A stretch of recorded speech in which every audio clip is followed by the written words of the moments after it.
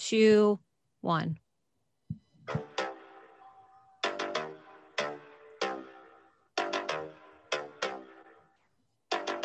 First things first, I'm the realest. Drop this and let the whole world feel it. Let them feel it.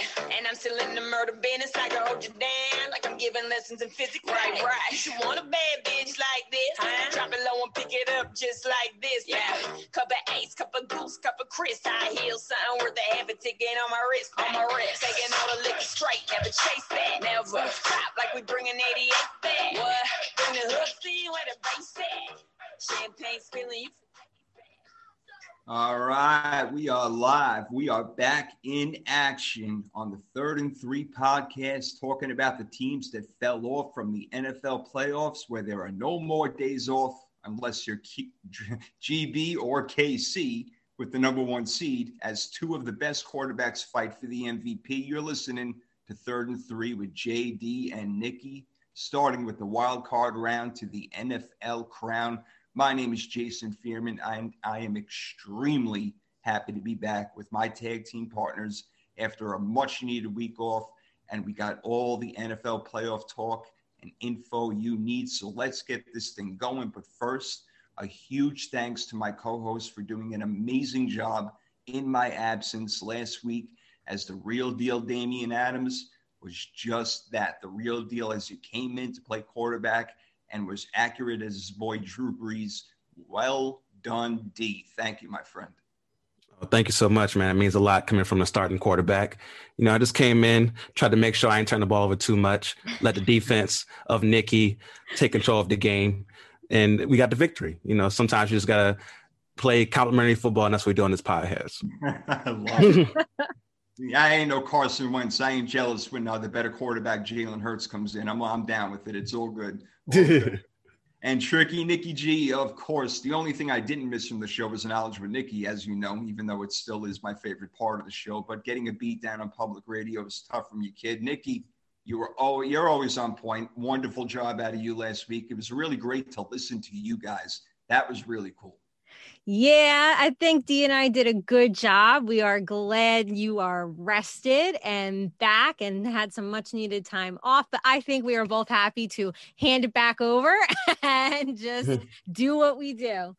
Hey, we all play our parts. We do them wonderfully. It's a beautiful thing. Again, it's just magic was made. And here it is. It's 3rd and 3. We're brought to you by Anchor Radio and presented by the Sports Column. As you know, we got some quick shout outs today. I'm going to give mine first. And this is like a friend shout out over here to Ashley Elliott, who is at the Scoop 27, and Lamont Broadus at LA_BROADUS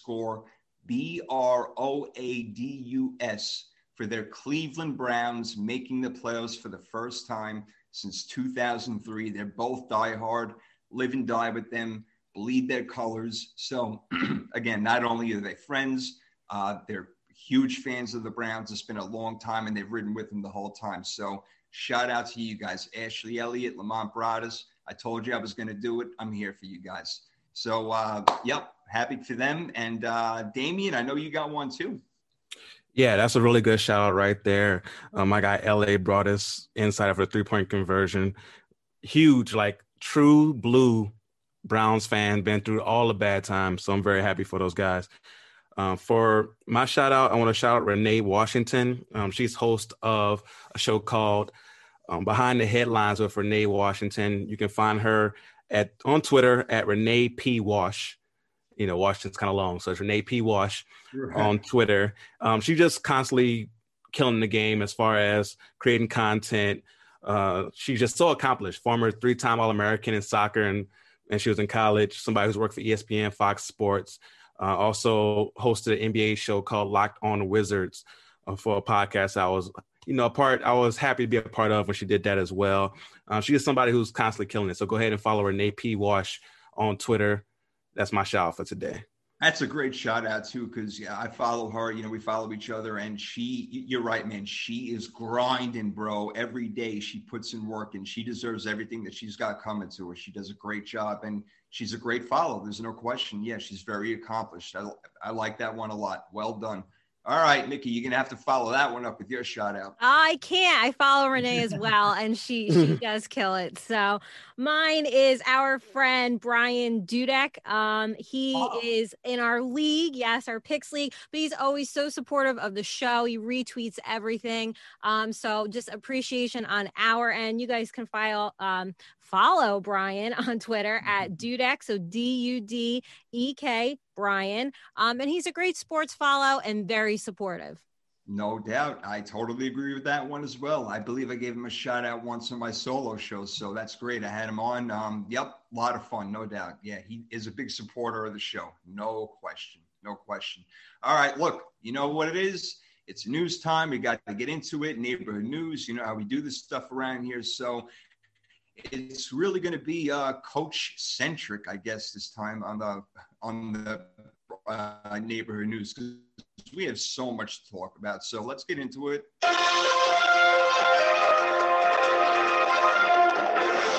Starting off with bad news that we already knew, but with the Packers going into the playoffs as the number 1 seed, guys, David Bakhtiari, who's one of the best left tackles in the game, as you guys know, he's out. And I wonder how much that's going to hurt them going down. It didn't seem to hurt against the Bears, but then again, we're not talking about a juggernaut in the Bears over there. So we'll see how that plays out. Aaron Rodgers seems to pull out magic sometimes, and maybe a little magic over here is Cooper Kupp was maybe not even going to be playing this upcoming Sunday against Seattle in the playoffs, but he was activated off the COVID list, which is really good news for the Rams as we try to find out what's going to be going on with Jared Goff and his thumb against the Seahawks. I don't know if they want to see that Wolf kid again. I mean, that's another thing. Also got Jamal Adams, who he said he's playing, but he's a little banged up, but that guy wants to go out there and play.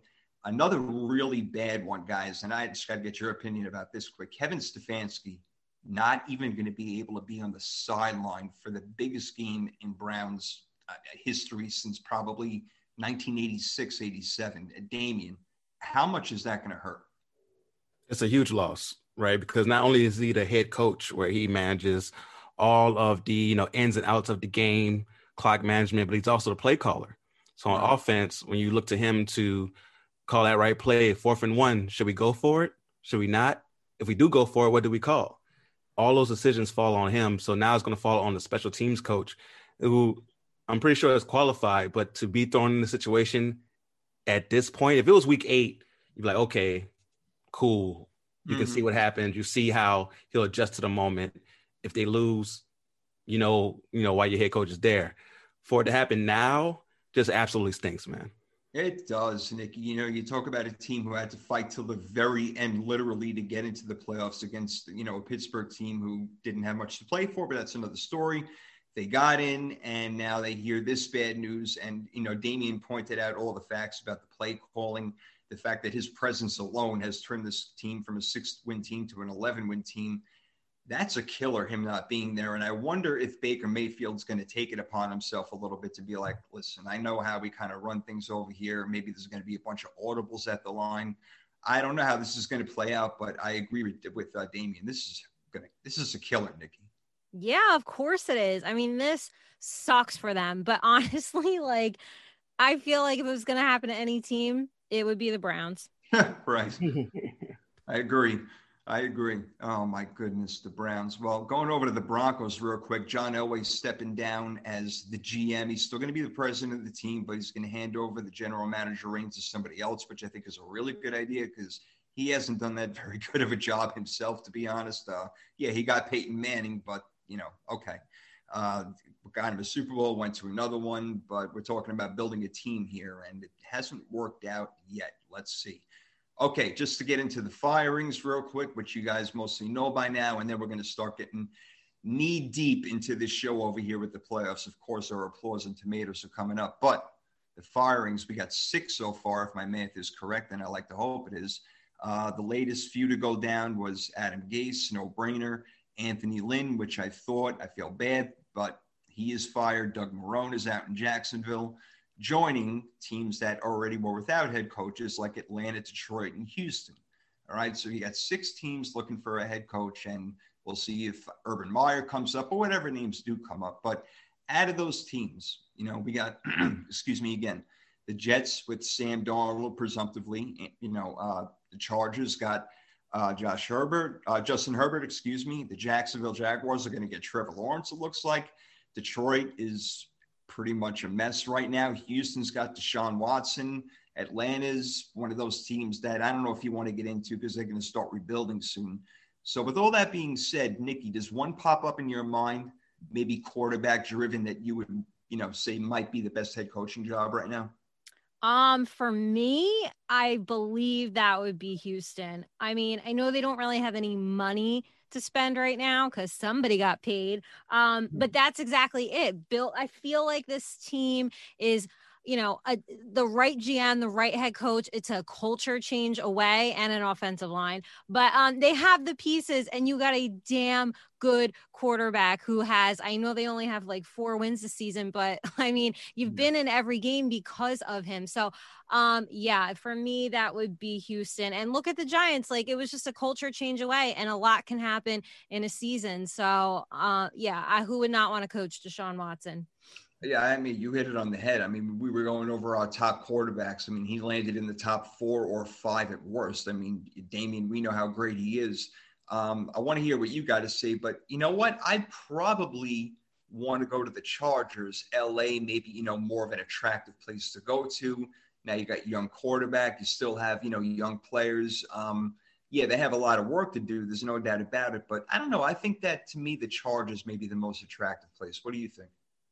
Yeah, I agree with you. I think the Chargers are the most attractive.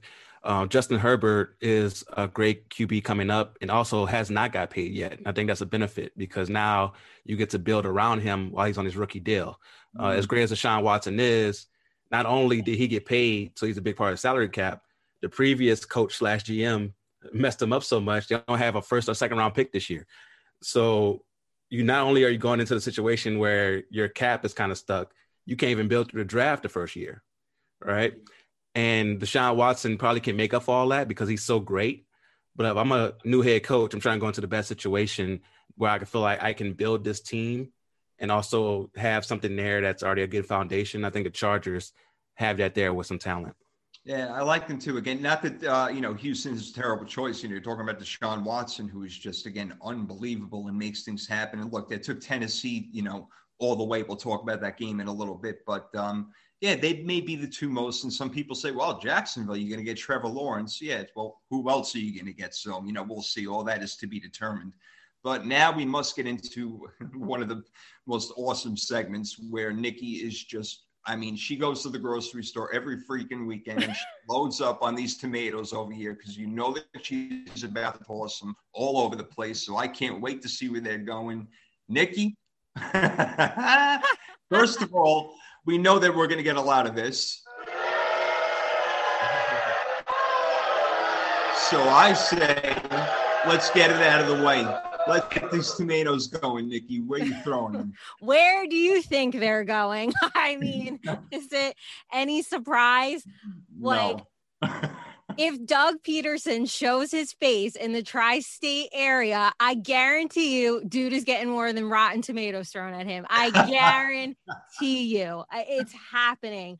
So now that we've had 3 days to hear everything and kind of digest, listen, I don't want to hear this. He did it for the draft pick. That you can miss me with that bullshit. Miss me with the bullshit. You went from 9 to 6. No, if you wanted to tank, then you don't play any of your starters. Put Carson Wentz in. Why was he a healthy scratch?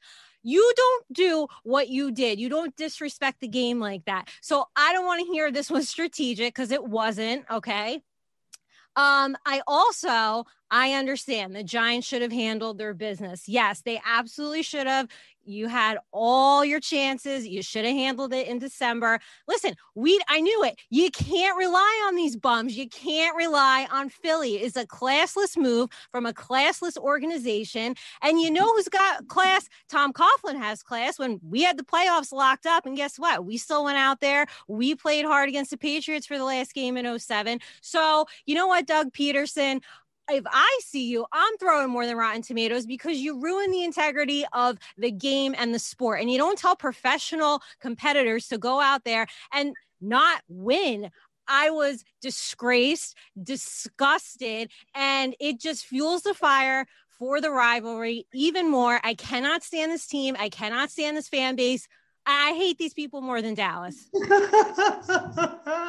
It's freaking awesome. Only Nikki could do it that way. That's it. Only she could do it that way. Absolutely. It makes you think that there's a conspiracy at hand. There is. He hates the Giants. He hates the Giants. Yeah, well, oh, there it goes. There's the conspiracy button. It just popped up out of nowhere. You know, as far as this topic is concerned, we're obviously going to talk about it. Do we want to get into it now, or are we going to save it for maybe the game? Because this is something we have to talk about. So, you know what? We'll save it for when we get to that game, actually. We'll do it that way. We'll continue with our applause and tomatoes. Let's do it like that. Damien, you're up. You going applause or you going tomatoes? I'll continue with the tomato fest. All right. As Nikki threw all the tomatoes. I think the grocery store may have to restock after that one. Yep. But for my tomatoes, I'm going to throw them at the referees for the Lions and Vikings game. Ooh. Now, I know that this game didn't matter at all, right? For neither team, they're just out there playing for pride. But I only saw one play. 4th and goal. The Vikings are going in and try to win the game. Game's on the line. If they score, they win. If the Lions stop them, they win. The Lions run this blitz. Cornerback comes through perfectly. Vikings QB, Kirk Cousins, has no answer for it, just has to fall down. As he's falling down, the cornerback tackles him. Nothing is malicious. There's no ill intent. Regular tackle. He doesn't drive him into the ground, doesn't leave with the crown of his helmet, nothing like that. Mm-hmm. Flag comes out, roughing the passer. Oh. 1st and goal, Vikings going to win the game. The NFL is very lucky that this game did not matter. Because if that was someone on the line, say if the Vikings were still fighting for a playoff spot, or if the Lions were, because the Lions were the one who got cheated in this game. If the Lions were still going for a playoff spot, man, there would be so much being thrown besides tomatoes, middle fingers. Like it was such a bad call that I hope that referee that made that call does not referee a playoff game. We don't need any of those type of shenanigans going on in the playoffs. It was a clear, regular sack. Nothing, like I said, it was a cornerback, so first of all. So he doesn't even have, it's not somebody who you look at and it's like, oh, he's driving him into the ground or he's trying to put all his weight on him. It wasn't anything like that. There's nothing close to a roughing the passer on the call. I don't know if you guys saw it, but it was just horrible. Yep. And it cost the Lions the game. I understand, like I said, the Lions weren't playing for anything. So that's probably why a lot of people weren't, up in arms about it. But if he's refereeing for a playoff game that happens, it's going to be hell to pay. Yeah, I think the referee was saying something like this. It was at this moment that he knew he fucked up. And that's just what happens sometimes. You really goof up, and I guess that's what it was. Because I know what you're saying. I didn't get to watch the whole game because it wasn't obviously as meaningful as the others. But that stuff happens all the time. And, whether it's a pass interference, or a late hit on a quarterback, those things are just the ones that drive me ballistic, man. They absolutely do. They really do. Those are very good tomatoes, guys. And I was on board with a couple of them. I had a few of these. But you know what, Nikki? I'm going to have to go to your Cowboy-Giant game. And there was a very specific moment, and I know you know exactly what I'm talking about, when Pettis caught the ball but really didn't catch the ball, all right? And Mike McCarthy and his staff and everybody who had so much time to look at this from 3 different angles saw that he did not catch the ball. What that did was give the Giants a 4-point lead in that game, correct, Nikki, at that point, 23-19? Yes. Okay. So if that doesn't happen, most likely the Giants are not going to even attempt a field goal. They're going to punt, maybe pin the Cowboys back, whatever. But at least that gives them a chance to go down and kick a field goal. Not only that, they should have gone for the 2-point conversion when they had the chance to try to get to tie the game. But instead, it decided to go down by 1. It didn't really make any sense to me. The coaching of McCarthy, you talk about Doug Peterson this week. McCarthy was a freaking mess. He did a horrible job coaching this game. And again, that play right there, if they really wanted to win the division, you got to look at that play. You got to call time, do whatever you got to do to make sure you get that look. And that means everything. That was between a field goal and a punt. and being a 1-point game as opposed to a 4-point game. And that is tomato freaking city. That's a bad, terrible job by the coaches and their staff. And good for the Giants. I was happy, because I was rooting for them. But I'm looking at that and I'm like, I had a couple of friends here. I'm like, are you freaking kidding me? Absolutely blew it. So I can go tomatoes a lot of places, but I love throwing them at the Cowboys. So I had my opportunity and I did it. So there you go. There you go. That's mine. And man, I could see a lot of round of applause just going out this week. So Nikki, let's get on a happy note over here. Let's see what we got. Okay, let's put out some happy vibes. Mine is to Justin Jefferson, who had a huge day on Sunday, catching 9 of his 12 targets for 133 yards, and he broke the rookie receiving record previously held by none other than Mr. Randy Moss. So just a great season all around for this kid. Absolutely. And same team too. How do you like that?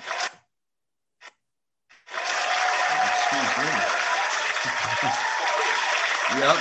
Justin Jefferson, still probably my rookie of the year pick. So I have absolutely no problem with that one at all. Damian, I know that a lot of people are leaning Justin Herbert, but regardless, Justin Jefferson is a wide receiver that's going to be here for a long time. Yeah, no, he's special. He is special. The fact that they were able to give up Stephon Diggs and then get Justin Jefferson in the draft really made up for some of the hurt that they see now with Stephon Diggs just balling out in Buffalo. Sure.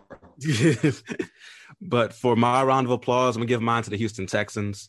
You threw your tomatoes at Philly for not giving a full effort, for going out there and, just spoiling the game for us. The Texans did the complete opposite. In that Tennessee game, they could have easily gave up. Tennessee got up. They could have easily just said, okay, 1, 2, 3, Cancun, let's go home.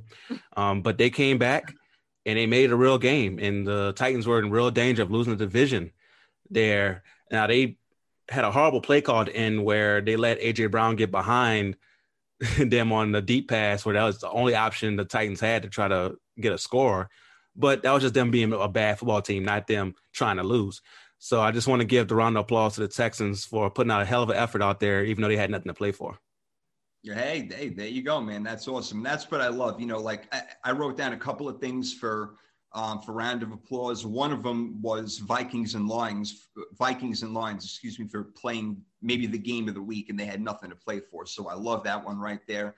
I'm going to give a really quick applause. Congratulations to Derrick Henry for being the 8th member of the 2,000-yard club.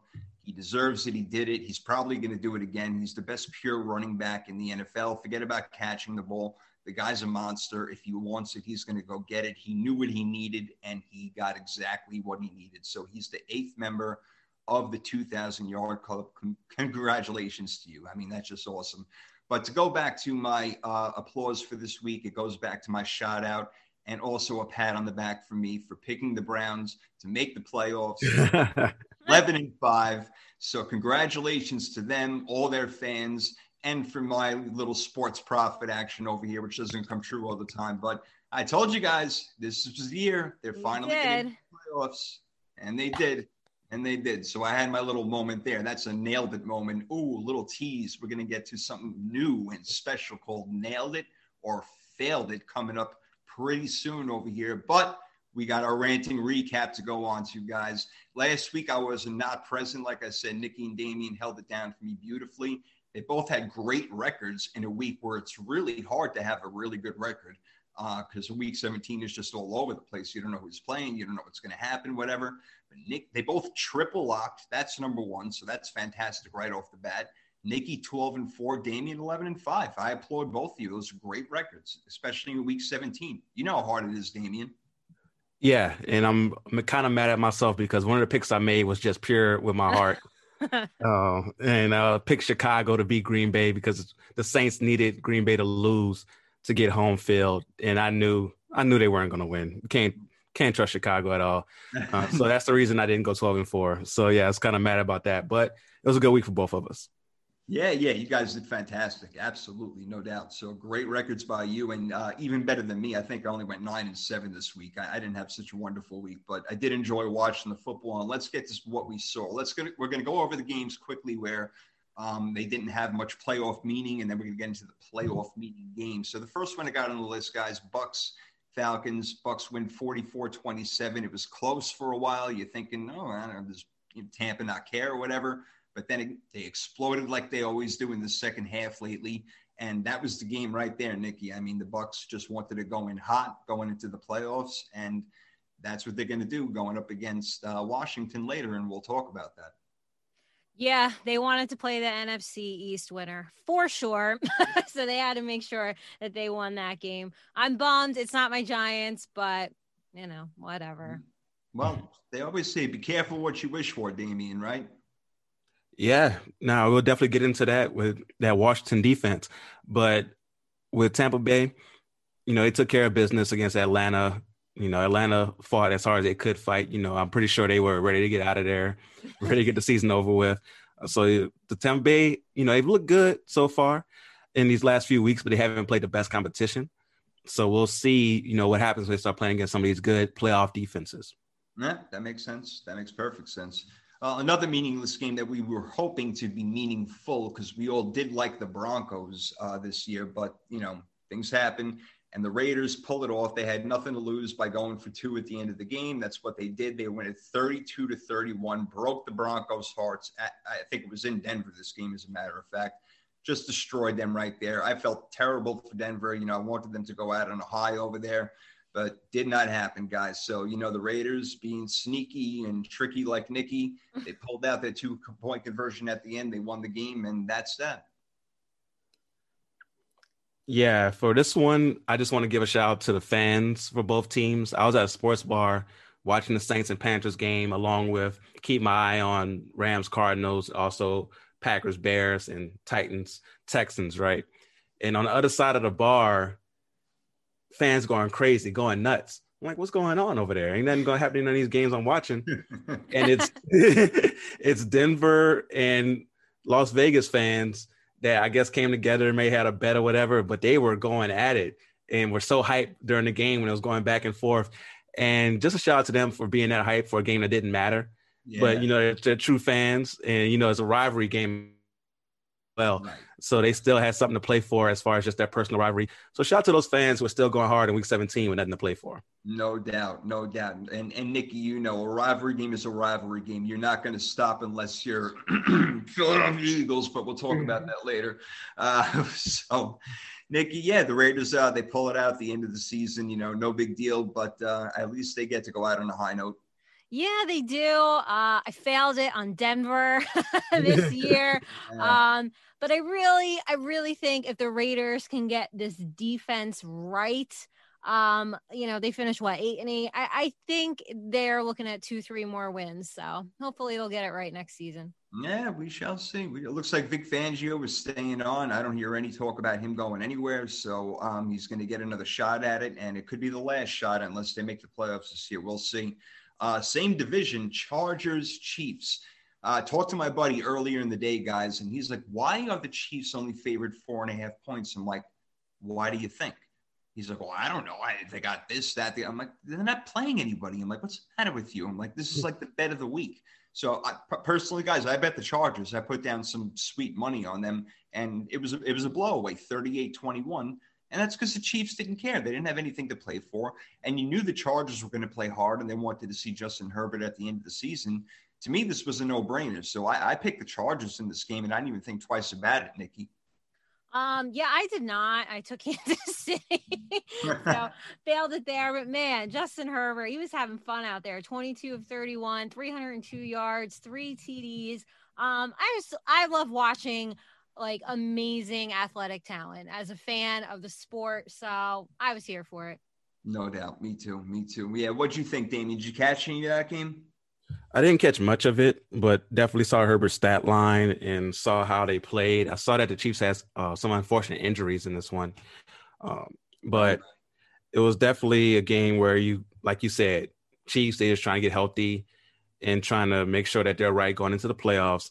And for the Chargers, they wanted to go out on a high note.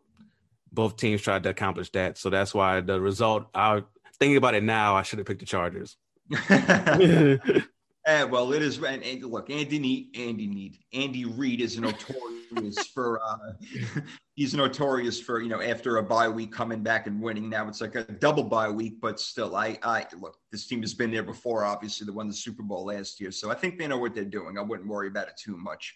But where I did definitely fail this week was the Jets. Again, I'm like the Jets. Yep, they've been a little hot. The Patriots are like way down. There's no way they're going to win this game. Jets up 14-7 at one point.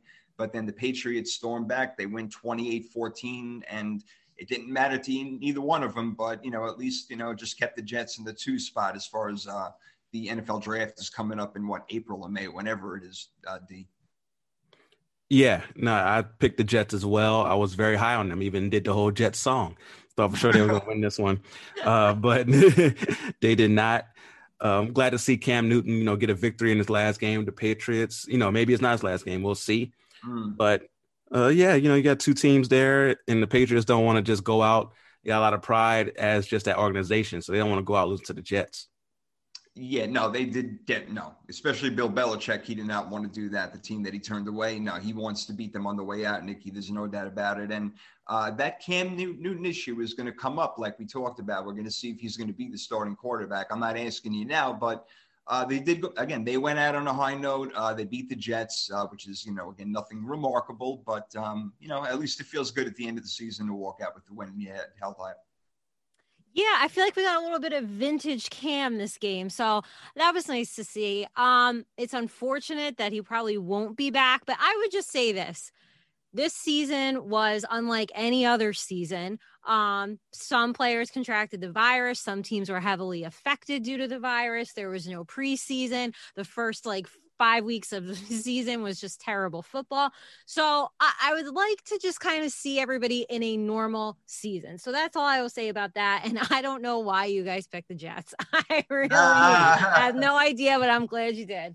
I don't know what to learn my lesson with these guys. Geez, thinking they're going to pull a miracle all the time. Come on. The Broadway jokes. Come on. I was hoping my Niners would pull a miracle out and beat the Seahawks, and they were in there that whole game over there. But, Seattle ended up winning it. They had the division, so they're all good. It didn't even mean as much to them except for a playoff seeding spot. Seattle going forward, we'll talk about them and what they're going to be doing against the Rams. But just to squeak out a 3-point victory over C.J. Beathard and the 49ers doesn't impress me too much, Damian. Yeah, for a long time there, it looked like San Francisco was going to win. They're up 16-6 in the fourth quarter. Yeah. And Nikki called it on point. She said it's going to be a close game. Russell Wilson's going to pull something out of his butt to win the game. That's right. Nailed it. Yeah, that's exactly what happened in this one. So, yeah, shouts to Nikki for calling it exactly on the head in that one. But like you said, it doesn't impress you much. But with San Francisco, they're going to play their division rivals tough. Yes. And so that's, shout out to Shanahan again. I think he should be considered, at least on the ballot, for Coach of the Year for the job he did with your 49ers this year. I hear it. Yeah, man. We're talking about the Coach of the Year and, all those awards and everything. I can't wait to get into it. So many different candidates and everything. But, yeah, at the end of the day, so Nikki, Seattle takes care of business. And our boy Russell Wilson, it's so weird to say he's my boy when I'm a 49ers fan. But whatever, they ended up winning. And, we're going to talk about them in the playoffs a little bit later. But I think going into the playoffs with a victory is certainly better than going in with a loss. Yeah, of course. Just, a little thing to be said for momentum. But listen, we said, and Dee and I said it last week too, the 49ers are going to play them tough. They're going to give them problems. And they did. It's just that Russell Wilson is fantastic and pulls shit out of his ass and makes things happen. So yeah, why wouldn't you want to go into the playoffs with a win? Yeah, exactly right. The momentum is a lot. And we'll talk about that too coming up. I had a few things on my mind. The next game before we get into the really big games is one that we spoke about a little bit in the tomato and applause section, and that's the Vikings winning 37-35 over the Lions. Damian, you said it perfectly. These teams played all out, did everything with nothing to play for. So those are the games you love seeing. Sometimes the one that counts the least is the best game of the week, D. Yeah, no, it was a really good game. Like I said, unfortunately, it came down to a bad call. But They played their hearts out. I think the Vikings could be back next year if they're a little healthier to being a contender, or at least being a team that can contend for the playoffs. And the Lions, I can't say the same. But, they got a long way to go, but they did play hard. Yeah, they did. Both teams played hard, Nikki, and that's all you can ask for. Yeah, I don't know. Did anyone tell these offenses, like, hey, there's draft implications in this game? Like, what are we doing? Like, I don't know if anyone needed fantasy points at this point, but hey, I guess you got them. That was a monster game. And yeah, I'm with you, D. I think there's good things on the horizon for Minnesota. I do too. Hey, look, that's where I failed big time. I picked Minnesota to win the division, but that just did not go well, especially from the get-go. And Green Bay creamed them in the first week. So, yeah, that was a bad look over there. All right, let's get to a few more games before we take the break. The very first one, and I'm going to be honest with you guys, I did not want the Dolphins in the playoffs. I'm surrounded by Dolphin fans, even though they don't know what the hell they're freaking talking about half the time. They're morons down here as far as NFL is concerned. But I didn't want the Dolphins in. I wanted the teams that I picked in, and I wasn't ready for the Dolphins yet. But this whole Tua thing, just to get into it quick again, the Bills won 56-26. Damian, Nikki, I remember Tua in college being able to throw the ball deep and accurate. And they're not allowing him to even try that as much. He did a little bit in the Bills game, and he threw some accurate passes. A couple of them were dropped. Now, my thing is he doesn't need to be saved by Ryan Fitzpatrick all the time. I think Tua is a good enough quarterback. Again, just like, Cam going to the Patriots, it's a brand new thing. He was shoved into this thing. Give him an off season. I think Tua is going to be really good. I like what I see out of him. He doesn't turn the ball over. I know that this game was a debacle. He threw 3 interceptions, but they were down by 20, 30 points and everything. So just for me to focus on Tua for a minute, because the Bills obviously cremated them and they're one of the best teams in the league. I don't think that there's talk down here on the radio that they should be looking maybe for another quarterback. I think that's complete nonsense in my mind. I think Tua is going to be more than fine. Get him a little bit more weapons. A better offensive line would certainly help. And I think he can throw the ball down the field. And Flores is going to have to have more confidence in him going forward, Damian. Yeah, I agree with you. You have to give him a full year to really evaluate him and also give him that freedom on offense. And part of it has to be him as well. Like you can call safe play calls, but also the quarterback has to go out there. If he sees something, call the audible. Right. You see that you have a wide open guy on the right that can go deep with no help over the top, call that audible. Chuck it down the field. Like you said, at Alabama, that's the first memory we have of him is coming in the game for Jalen Hurts. And instead of, it being Nate Sudfeld losing, it was him coming in and winning the game in the national championship game, throwing the ball down the field. Right. And at that moment, we knew he was a pro-type quarterback. So we need to see that more from him. We need to see his mobility. We saw a little piece of it in the Arizona game earlier this year. Yep. But outside of that, we have not seen him run around. That was a big part of his greatness at Alabama. And if he doesn't have that in the pros, it's going to be tough because he is undersized. So if you're not able to move around, you see even sometimes with the great Russell Wilson, if he's not able to move around, he's stuck in a pocket, it's hard for him to see. So if you're not able to see downfield, that's another reason that it could be hard to throw downfield. You're not able to see. So I think that he'll be good going forward, but we definitely need more time to evaluate if he's going to be good. You definitely can't say he's a bust yet. Oh, yeah, definitely not. Definitely not. And we're going to come back and get more of this Tua and more NFL talk. So you guys, again, listening to the 3rd and 3 podcast. We got more games to go through. And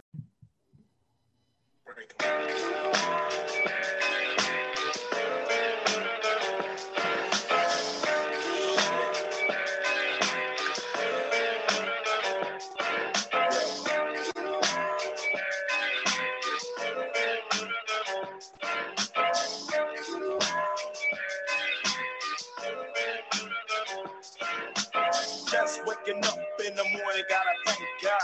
I don't know, but today seems kinda odd. No barking from the dog, no small. And mama cooked the breakfast with no hog. I got my grub on, but didn't dig out. Finally got a call from a girl I wanna dig out. All right. You guys are back on the 3rd and 3 podcast, kicking your ass as we always do. We're going through our NFL ranting recap. We got Damien, the real deal's in the house. Tricky Nicky Gist over here. 3rd and 3 team coming right back at you. Here we go. We're ready to roll, picking up where we left off. Real quick, Nicky, I wanted to go to you before we went to the next game with the Dolphin idea with Tua, and people around here saying, oh, maybe we should look for another quarterback because it's Trevor Lawrence, there's Zach Wilson from BYU, you got Justin Fields. So bunch of good quarterbacks coming out. But to me, again, and Damien says the same thing, stick with Tua, give him an offseason, and I think he's good to go. Give the kid a whole actual season. I don't understand. Like, I know that maybe, and listen, I'm not a professional scout. Like, what do I know? I guess you could tell somewhat quickly if somebody's going to work or not. I think he can work. Stop trying to save the day with Ryan Fitzpatrick, because how do you learn, right? Like, that's life. Like, how do you get good in your profession if somebody's always bailing you out? Like, you have to fail in order to be better. So, I don't like this. This was your decision. Stick with it. Roll in the highs. You got to roll with the lows and let the kid learn. I mean, it's ridiculous. Yeah, and they would have put Ryan Fitzpatrick in the second quarter, maybe even, or something like that, to try to save this season. Yeah, I hear you. Listen, I mean, they would love to have gotten into the playoffs. I'm not saying that Ryan Fitzpatrick would have saved the day at all by any means, because, I mean, you put up 56 points on a defense that's supposed to be dominant. Matt Barkley is putting up points on you, so, give me a break. But, all right, that's that game. Hey, the Bills are solidified in the 2 spot. We're going to be going over the playoffs soon and who they're going to be playing. These next 2 teams are in the playoffs. Steelers already had it locked in, won the division. Browns needed the game. They had to win, or a couple other teams losing. But you know what? They got the job done, but in very scary fashion, Damien. Look, man, the Steelers, Mason Rudolph threw for over 300 yards. They're going down the field with, just a minute to go, seconds to go. They scored the touchdown, and oh my God, everybody in Cleveland must have held their collective breath at the same time as they go for the 2-point conversion. Thankfully for Cleveland Browns fans, they didn't get it. Game over. But could you imagine what those Browns fans must have been thinking at that point? Yeah, definitely. You got to be thinking, oh my God, is this going to happen to us again? Are we going to miss the playoffs while playing a JV team for the Steelers? Let Jason down? We going to let him down? That had to be the number one thing in their mind. Like, you cannot let Jason Fearman down, because he's the sport prophet, so we can't let him down. But yeah, if I'm a Browns fan, I definitely was worried. And also at the end of it, you're probably getting the playoffs, but you're a little concerned. Like, that was a JV team that we played against, and we won by 2 points. And it was never easy. There was never a point in the game where you're like, okay, the Browns got this. There was never a point in the game where it was like, okay, we're ahead now. It's good. We can relax. There should have been a point in the game where they can do that, and they never could, which kind of speaks to more of, I guess, the culture of the Steelers and their coaching staff, and how even though they knew they weren't going to play their starters, those guys came in ready to play, ready to prove something. So I think that it speaks to a lot of that as well. But if I'm a Browns fan, on top of all the stuff that's going on right now with COVID with them, I would be concerned. Yeah, definitely. I'm very concerned for them going into it, and we're going to talk about it. But yeah, they did pull out the win, and just again, such scary fashion. I mean, sometimes it does go to show you, Nicky, that the players who are the second string players, and it's the last week of the season, and they're fighting for their job, and they're fighting to make sure they get invited back to camp next year. That other than Mike Tomlin's coaching, that's why you saw the defense play so hard. Yeah, exactly. Tell that to Doug Peterson. These are people's jobs and their livelihood, and they want to make sure, listen, if they're on the cusp, then this is an audition for them. So you can't ask people to go out and tank. So that's number one. 2, yes, I am concerned. I would be concerned if I was a Cleveland fan. I thought Baker Mayfield saw a ton of pressure, and I was a little surprised because that O-line is pretty good, and these were the Steelers' backups. So I think we're in for something a little bit different this weekend. Yep, amazing. 3rd time they'll be playing this year. Can't wait to see that one. This next game, again, division game, total debacle. Ravens are on fire right now. They're running the ball all over the place. Lamar Jackson looks comfortable. Again, it was against the Bengals, no big deal, but 38-3, I don't care. You're playing another professional team, Damien. So at the end of the day, Baltimore is maybe that team in the AFC that you really don't want to play right now. Yeah, no, they look really good. Now, again, they're in the same boat as Tampa Bay. It looked really great, but they haven't played the best competition of late. So is it just smoke and mirrors, or is this really them, right? And with Cincinnati, it was time for them to go home. We get it. So the result didn't really surprise me at all. But Baltimore, they look good, but now it's time to prove it in the playoffs. That's right. Now Lamar Jackson's got to win one in the playoffs, Nikki. That's what it's all about. If he goes one and done this year, I'm not saying they're going to get rid of him or anything, but they're going to start taking closer looks and possibly even drafting a quarterback in the 4th, 5th, or 6th round this year. He's got to get it done. Yes, he has to get it done. But he also needs, like I said, I still think he needs like that giant receiver, his go-to guy, and go up, grab any of it. So yeah, I think he needs a little bit of help on offense. I'm not going to place it all on him because he seemed to have turned it on. But I guess I am officially on the Ravens bandwagon now. So go Ravens. All right, there it is. Go Ravens. Rock and roll. I know. Hey, you have to be. That's the way it goes. You got to stay with the I mean, there's still contention over the Super Bowl, but I guess I'll, sit on the other side of the living room. I love it. Next up, sticking in the AFC, the Colts found out that they had a chance to get in the playoffs, and they took advantage of it, but it didn't look good for a while. I mean, Jacksonville was sticking in there. The Colts had a hard time scoring, but they finally did it at the end of the game. And Jonathan Taylor, Nikki, has emerged as the running back over there. And with that defense, looks like they can do some damage. But they only beat the Colts 28-14. A win's a win again. It doesn't make a difference. But I expected maybe a little bit more out of them. Yeah. So here's my knock on Indy. And yes, Jonathan Taylor, amazing. He rushed for 253 yards, 2 TDs. Hell of a day for him. But again, here we go, right? It's 20-0, and here goes Indy blowing the lead. I've seen this so many times, and especially from Phillip Rivers, that is something that concerns me. Yeah, it would concern me too, D. I mean, I totally get it, especially with their matchup coming up this weekend we'll talk about. But the Colts, who, again, we went head-to-head with the division. We're going to get into the Titan game next. So you won that. You picked the Titans. I'm glad at least the Colts did get in so I can save some face over there. But, they did what they had to do, again, against a team that won one game this whole year. But bottom line is they won. They're in. And I don't know how far they'll go, but they do have the pieces to make things happen. Yeah, no, the Colts definitely have pieces. They're not a team that you can just wash away and say, oh, it's going to be an easy playoff victory. It's not going to be an easy victory for anybody against the Colts. But like Nikki said, you're playing Jacksonville.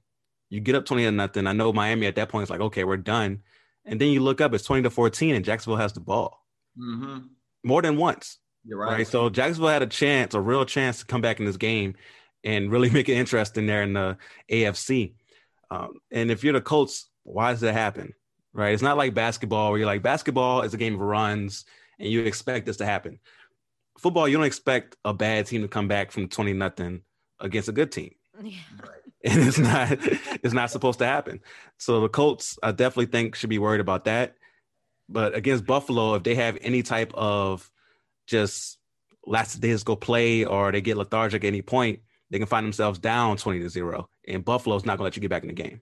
Oh, no, definitely not. Good definitely not. And we'll absolutely get into that. There's no question. So going to the next one, like I said, with, with the Titans and the Texans, Nikki, the Titans ended up winning 41-38 on an unbelievable throw from Tannehill to A.J. Brown at the end of the game where there were 18 seconds left. They kick a field goal. They win after Houston went all the way down the field from the 10-yard line. Deshaun Watson led them to a field goal. I was getting happy because I'm like, yeah, I'm going to get it on D this week. This is great. Indianapolis is going to win the division. But nope, Tennessee pulled it out somehow. But they keep giving up so many points, Nikki. That's got to be a big-time worry. Yeah, of course it's a big time worry, but as I normally do, I take my Houston opportunities because I failed here and said that they would win this division and they did not. So I will use my short amount of time to shout out Deshaun Watson. I don't know if you guys saw it, but JJ Watt apologized to him for wasting one of his years. And you should apologize because he ended his year 4,823 passing yards, 33 TDs, 7 interceptions, 70.2% completion, and a quarterback rating of 112.4. And the Texans' record is 4-12. It's amazing. That just doesn't even compute. I don't know how that even happens. And it's certainly not his fault. Obviously, the defense was horrific this year, Damian, for the Texans, and that's what did it to him. But Deshaun Watson still, through all that and all that pressure, like Russell Wilson was going through, only threw 7 interceptions this year. He is so freaking good. People don't appreciate him enough. Yeah, no, he's great. He's great. That was a wonderful video with, Deshaun Watson coming up to J.J. Watt and then J.J. Watt apologizing. 2 great leaders right there that they have. And it's too bad that J.J. Watt's, on the back end of his career and probably won't be there for the turnaround eventually that the Texans will make with Deshaun Watson. But, yeah, great game.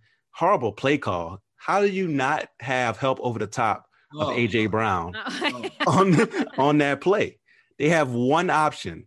If we don't get the deep pass down the field, we're going to overtime. Yep. The only option they have. Pretty much. I'm playing, if not prevent, you're at least playing cover 2, cover 3 to where you have help over the top for sure. Right. And you're a bullet with A.J. Brown. Like, we're helping over the top on everybody, but we're helping extra on A.J. Brown. And no, it's A.J. Brown one-on-one with some poor cornerback. Come on, man. It's just, you gotta come on, man. Yeah, you got to do better than that with that play call. But again, I do respect how the Texans played in that game. But yeah, it did kind of, reminiscent of what the Jets did with their zero blitz. I know it wasn't a zero blitz, but my God, you have to have a safety back there. And you're right, play cover 2 or cover 3. You got to make sure. So they totally goofed that one up, and unbelievable. And Titans, I feel like, are just one of those lucky teams this year. Not a Super Bowl lucky team, but they pulled a couple of things out of where. And the team that just seems to keep doing it is your team, Damian, the Saints, 33-7. It was never a game against the Panthers.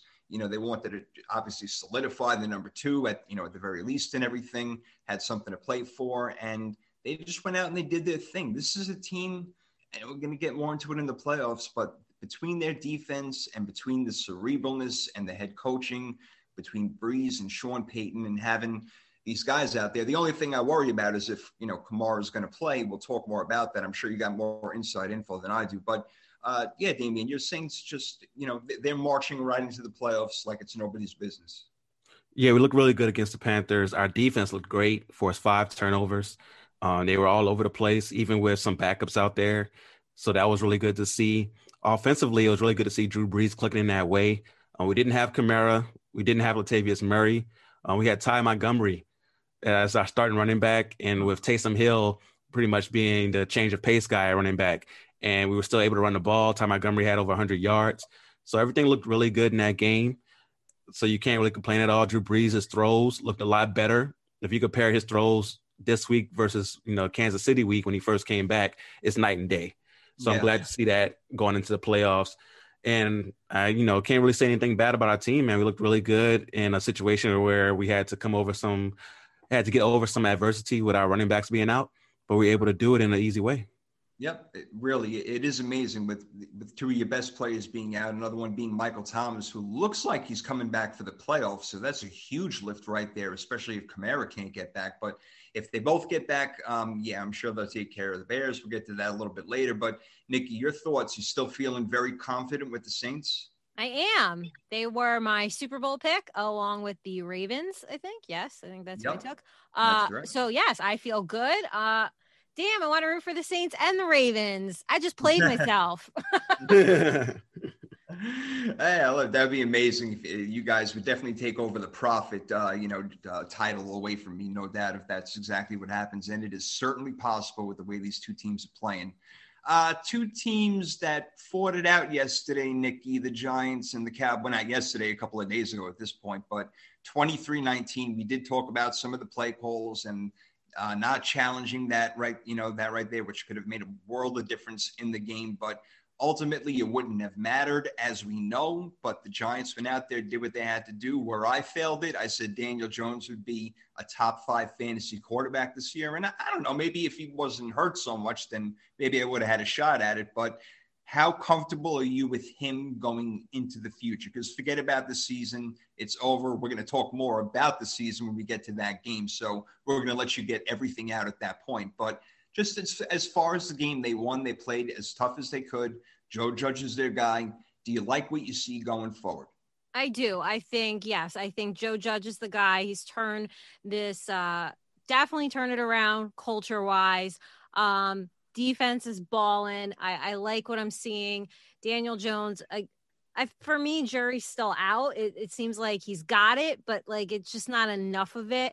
But I want to see another year, a full year, a healthy year. I don't like the way they managed his injury. I do blame a little bit on the team. I think just should have let Colt McCoy play those 2 games and then see what we got. But I really blame this season on Evan Ingram because I'm sick of this kid. Like, he doesn't play up to his potential. It's been 3 years. What else do you need to see? We would have won the division had you caught that friggin' pass that you drop all the time against the Eagles. So I blame it on him and the fact that there's no offensive line for like the 8th year in a row. So I don't know when that's going to get addressed. But you know what? We beat the Cowboys. We saved the NFL world from the insane Cowboys fans who think they were going to win a Super Bowl. So you're welcome. I love it. That's why it's the ranting recap, guys, and she does it better than anybody else. Excellent job. Excellent. Yep. At least they pulled out the win there, Damien. So Giants beat the Cowboys. Who's going to be better next year? And I guess that assuming is Dak coming back. Yeah, if Dak comes back, I do have to go to Cowboys to be better. But man, watching this game, the Giants probably should have won by 40. Like the first half, I didn't know if Andy Dalton was the Cowboys quarterback or the Giants quarterback because he kept hitting Giants players in the hands and they kept dropping it.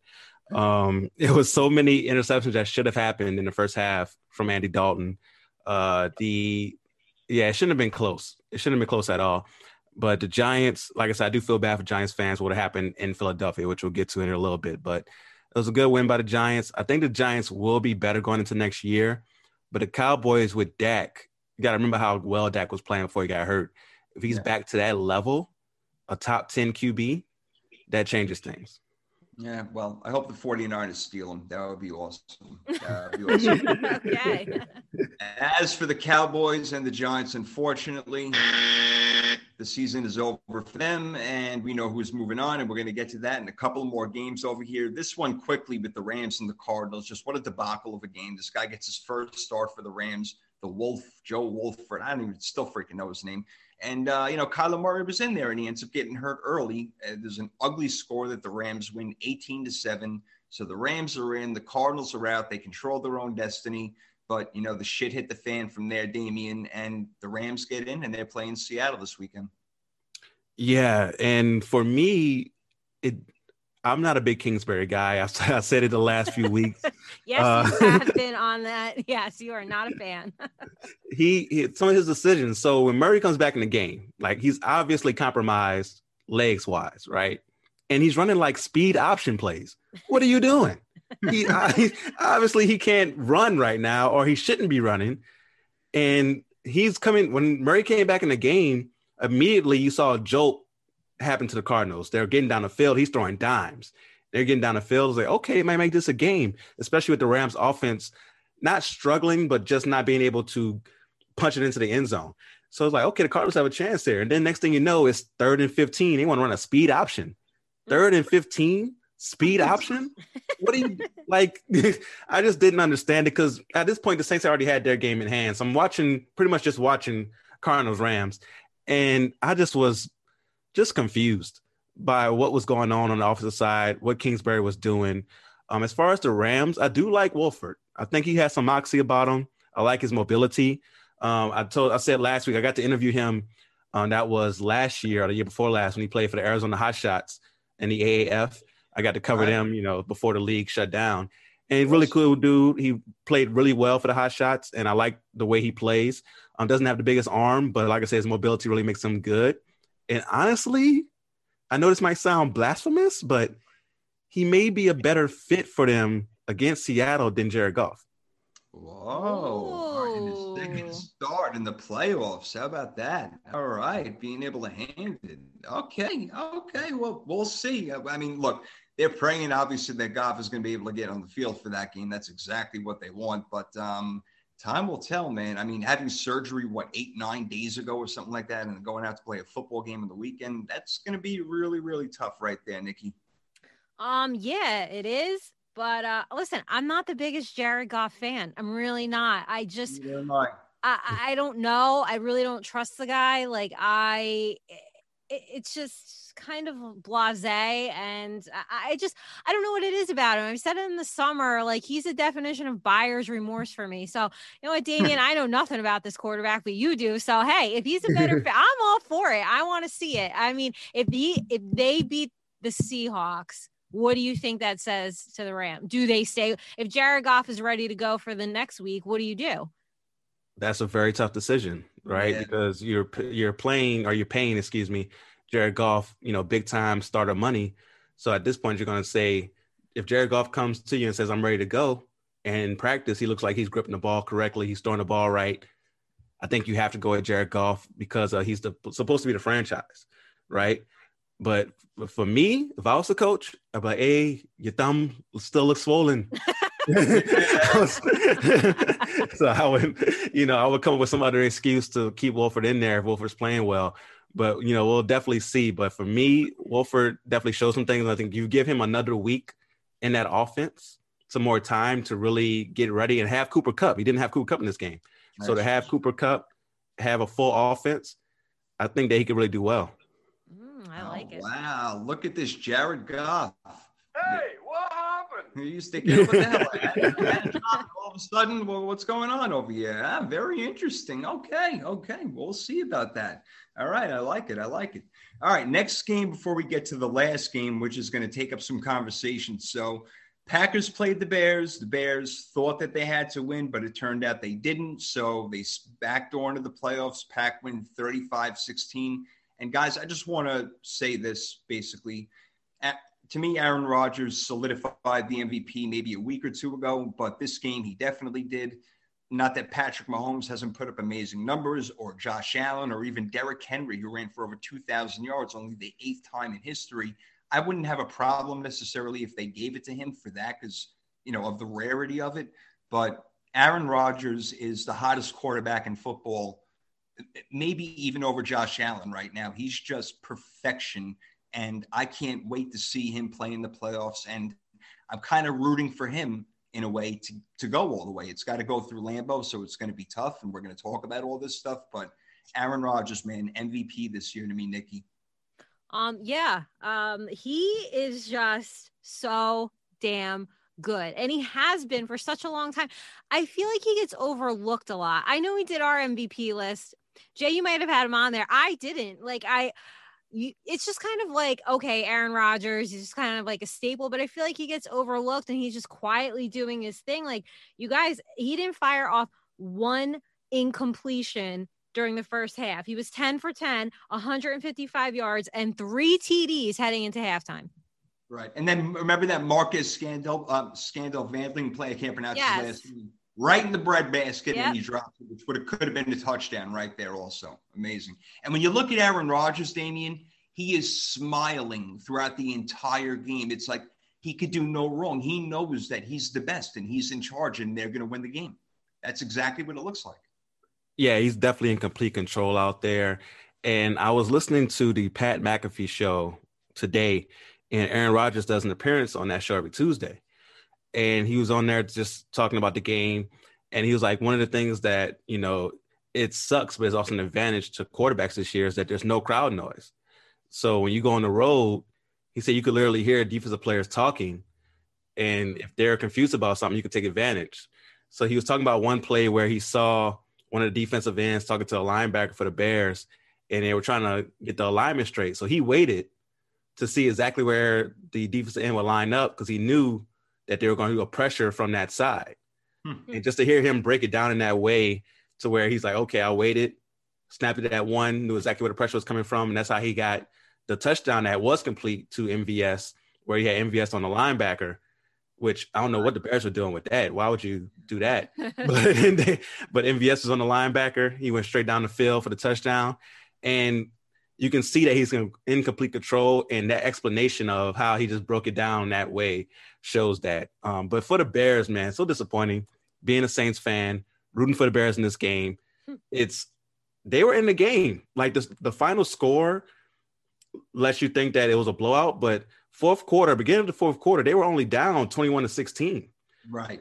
And went for it on 4th and 1 and missed it when they could have kicked a field goal or they could have done a better play. So they were right there in the game and could have won. There was even Aaron Rodgers did throw a bad pass that went right through a cornerback's hands. Yep. So they had some opportunities there for the Bears to win this game, and things would be a lot different there. But Aaron Rodgers is definitely the MVP, well-deserved this year. Yeah, man, I think so. Man. He's very well-deserved. And who knows, maybe even a Super Bowl trophy and MVP to add to his case, because that's what it's all about, the hardware, even though the eye test tells you he's like the best ever. We'll see. All right, now let's get into the game that is basically like – what the fuck?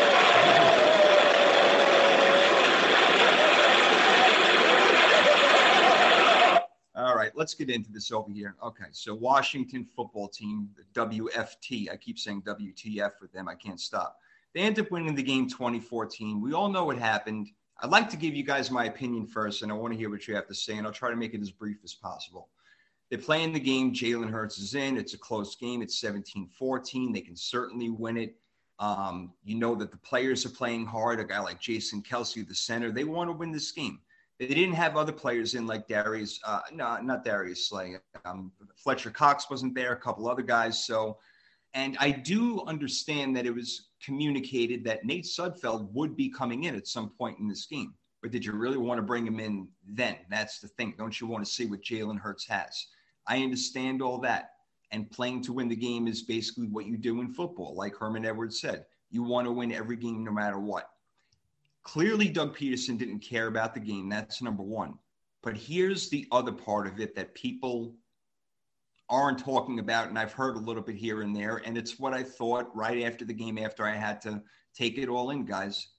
What the hell do the Eagles owe Washington, the New York Giants, or the Dallas Cowboys? They don't owe them jack squat. So what the hell do they care when they know their season's over if they want to experiment, which I think was disgusting, by the way. It drove me crazy. I hated seeing it because I wanted to see what would happen. I knew that Nate Sudfeld was going to be garbage, and we also what happened, fumbling his snap and everything and this and that.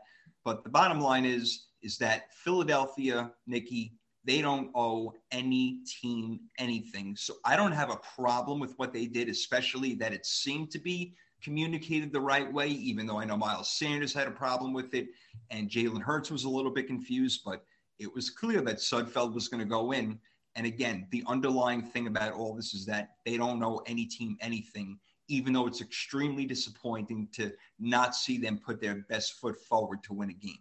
So do you understand where I'm coming with that? Or I know you're still pissed off as all hell, but from a logical point of view, Nikki, do you see that side of it? I see that side of it. I absolutely do. They don't owe anybody a damn thing. I get that. But it's the way that they went about it. And I think that's the issue that everybody has, that really, you know what, you can communicate that, but you don't do it in the spot that you did it. Okay. And that you guys want to talk about, oh, if we were in the playoffs and we had a bad call and that would ruin the impact of the game.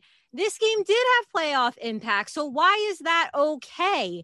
You know what? I don't give a damn if Doug Peterson doesn't give a damn. You don't do that, okay? You do not ask these people to come out here and not give it their all. You don't ruin the integrity of the sport. And listen, if tanking at the end like that is okay, then the league has a big problem. That makes a lot of sense, yes, because as far as the integrity of the league is concerned, Damian, it was disgusting. Yeah, it definitely was disgusting. And they don't owe a particular team anything, but they do owe the game the right to see what happens. They owe it to the fans to see what happens. Now, if they were, say, at the number 2 spot and they lose this game, they go to number 1. I get it. Mm-hmm. You can get somebody who you think is a generational changing star, right? But you're going from number 9 to number 6, right? So you may get a better wide receiver.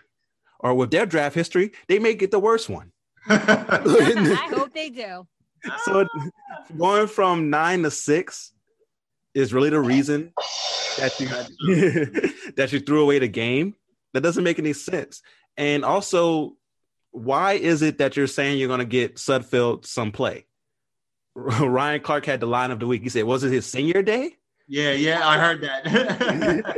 Did you want his parents to see him out there with some roses so he can get some playing time? He's been here 4 years. He deserved to play. That's what you hear in high school, maybe in college. Oh, he's been here all 4 years. Let's give him some time on the field. Yeah, what the hell is that? What was that? Oh, I need to evaluate him. What do you need to evaluate? Yeah, he's been there 4 years. You know what he is now. Yeah. Like, if you like him as a backup. That's fine. But you know Jalen Hurts is the one that you want to evaluate as a starter. What's a better situation than going against a team who needs to win to get into the playoffs and is trying their hardest, and you have a chance to knock them out? Can Jalen Hurts handle this pressure? Can he get a passing touchdown? Yeah. Like, it's something that could have been great for him as far as evaluation, but you just throw it all down the drain because you want to celebrate Sudfeld on his senior day? Yeah, I know. No, it's a terrible look. And, for whatever it's worth, Jalen Hurts was not having a good game as far as passing the ball. The 2 touchdowns they got was through his legs. So, evaluating Sudfeld to me is a whole bunch of BS. Like you said, it really was a senior day moment as far as I'm concerned. Let him get on the field. It's the last game. Nobody cares.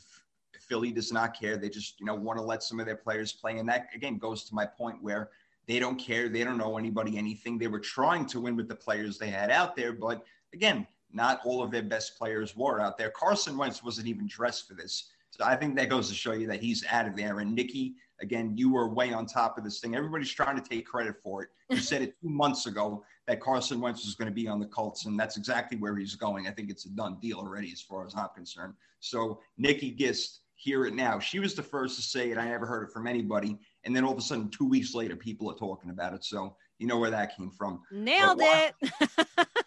Yeah, you nailed it. You really did nail it. That was awesome, right? At least give the show credit. You could take our ideas, but just give us a shout out. Credit the show. That's all. Hey, I was listening to this podcast called Third and Three Podcast, and this girl Nikki was on. She said, "What a great idea! Why can't you do that? No big deal. A little love." I remember I got on the Mike Francesa show back in New York. You know who he is, Nikki. Oh, yeah. Low hard. Yeah. So I get on the phone and I'm like, I was talking about this on my show the other day. He goes, what do you mean? What do you mean your show? I'm like, oh, well, I have a show on the internet. It's a live show and people call in. He goes, oh, really? He goes, well, why don't you tell everybody what the name of it is? I'm like, really? Holy shit. So I did. And I'm not kidding. Like that week or the week after, my listeners tripled. It was sick. I couldn't believe it. I couldn't believe it. It was an amazing thing. So the power of the real public radio, get it out there. There it is. But as far as the Eagles, it would have been wonderful if they would have won. I was cheering them on. So was Damian. We text late at night. Let's go Giants. Let's go Eagles.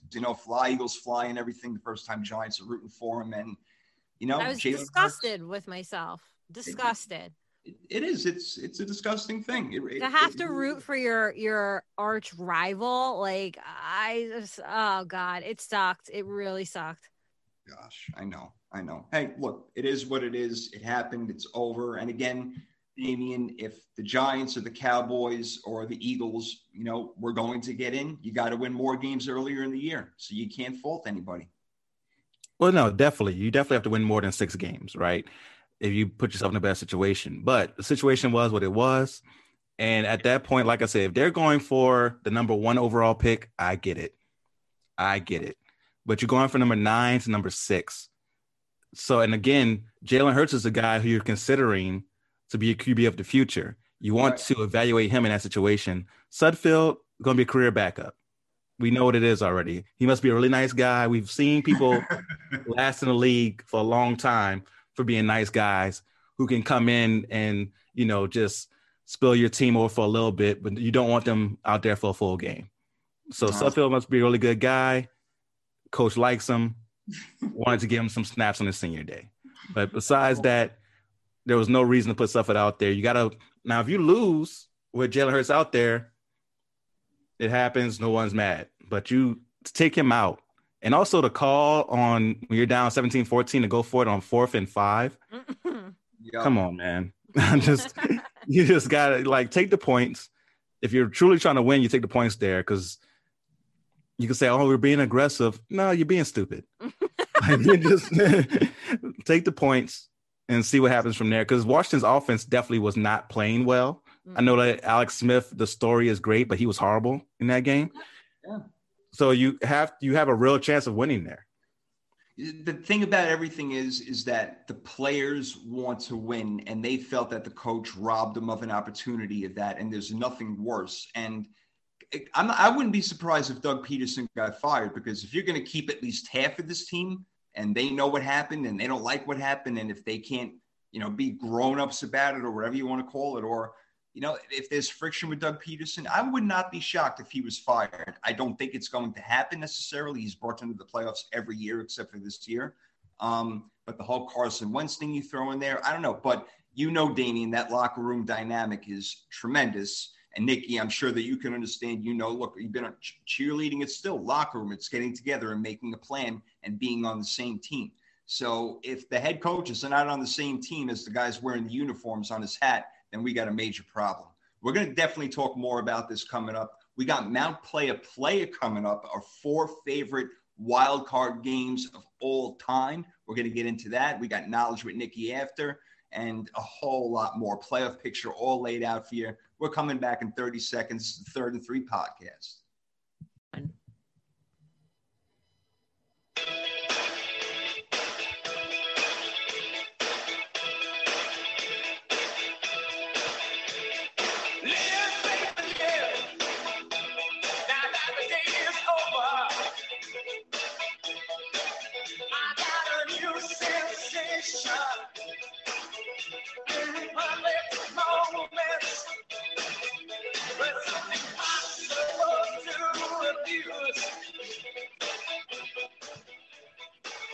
Yeah, you know how we're doing it. We're going through the alphabet. A, B, C, D, E, F, G, H, I is today. That was In Excess. We got Iggy, we got Ice Cube, and we got more to come.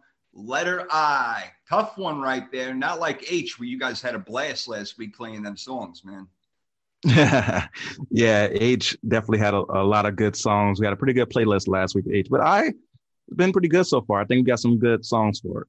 Yeah, so far so good. We do our best. That's what we do. All right, 3rd and 3 podcast. We are back. You guys are loving it. We're loving doing it for you. Mount Playa time. We're about to get this bad boy rolling. And again, we're doing our 4 favorite wild card games of all time. And that could be anything meaning to us, what we saw on the field, yada, yada, yada. It could be whatever we want. I wrote a couple down in case we do some of the same, but yeah, when we discussed it, it was like, all right, let's pick our 4 favorite wild card games.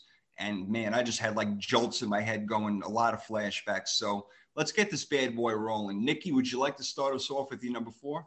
Sure. I will start us off. And just so we could tease our listening audience, I hope when we get to K, somebody picks Kanye. If not, I will, because I have a Kim Kardashian and Kanye West story and picture proof to go along with it. Well, it's you. I think I'm going to go with KRS-One and bring it back. But yeah, so I will.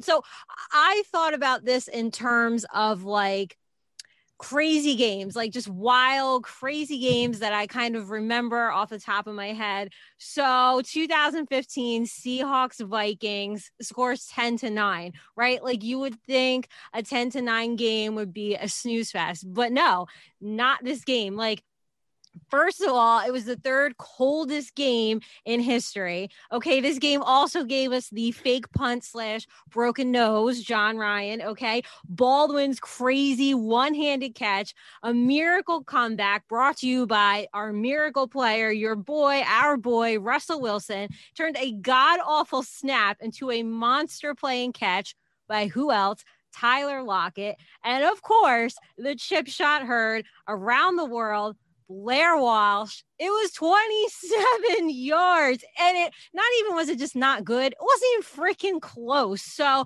I remember that game. I remember how crazy it was. So that was my criteria for my top 4. That's well done. I mean, not many people would think and pick that game out right there. I didn't even think of it, but I remember the game, Damien, and it definitely was a good one. I know exactly what she's talking about. Yeah, I definitely remember that game. I remember looking at that game saying, who would be out there cheering in this weather? Like who would do that to themselves?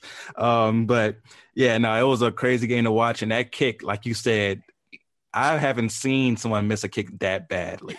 Like that was, man, like as soon as it came off his foot, there was no chance. It wasn't even like the moment in, like when Carlton Banks took the ball from Will and threw it at the rim. Like it was like that when they finally showed the angle where you see the ball nowhere near the rim. That's how this kick was in comparison to the field goal post. That's a good pick right there. I like it. Very good, Nikki. Well done. Well done. Yeah, I wouldn't have thought of that one up at the top, but that was an excellent one. All right, Damon, what do you got? Your number 4, D. So my number 4 is a personal one to me. New Orleans Saints versus the St. Louis Rams, 2000 wild card game. You got to think about the history of the Saints going into this game. So the Saints have been around for 33 years, no playoff victories, right? So we had all these horrible years. You had the Archie Manning years where you had this great talent, but you never put any talent around them.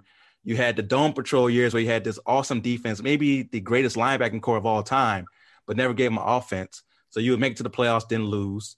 Then you had the Mike Ditka era where the biggest memory is them being on the cover of Sports Illustrated with him and Ricky Williams in a wedding dress. Yep. And then you finally get to this period with Jim Haslett and Aaron Brooks, where you have a team that looks really good, had a good defense, won the NFC, I want to say it was West back then, won a division, and we're playing against the greatest show on turf, the St. Louis Rams. Kurt Warner, Marshall Faulk, Torrey Holt, Isaac Bruce, all these guys. And going into this game, we played the Rams twice in regular season in the same division back then. And both were really good games. We're expecting a good game. We go up early. And,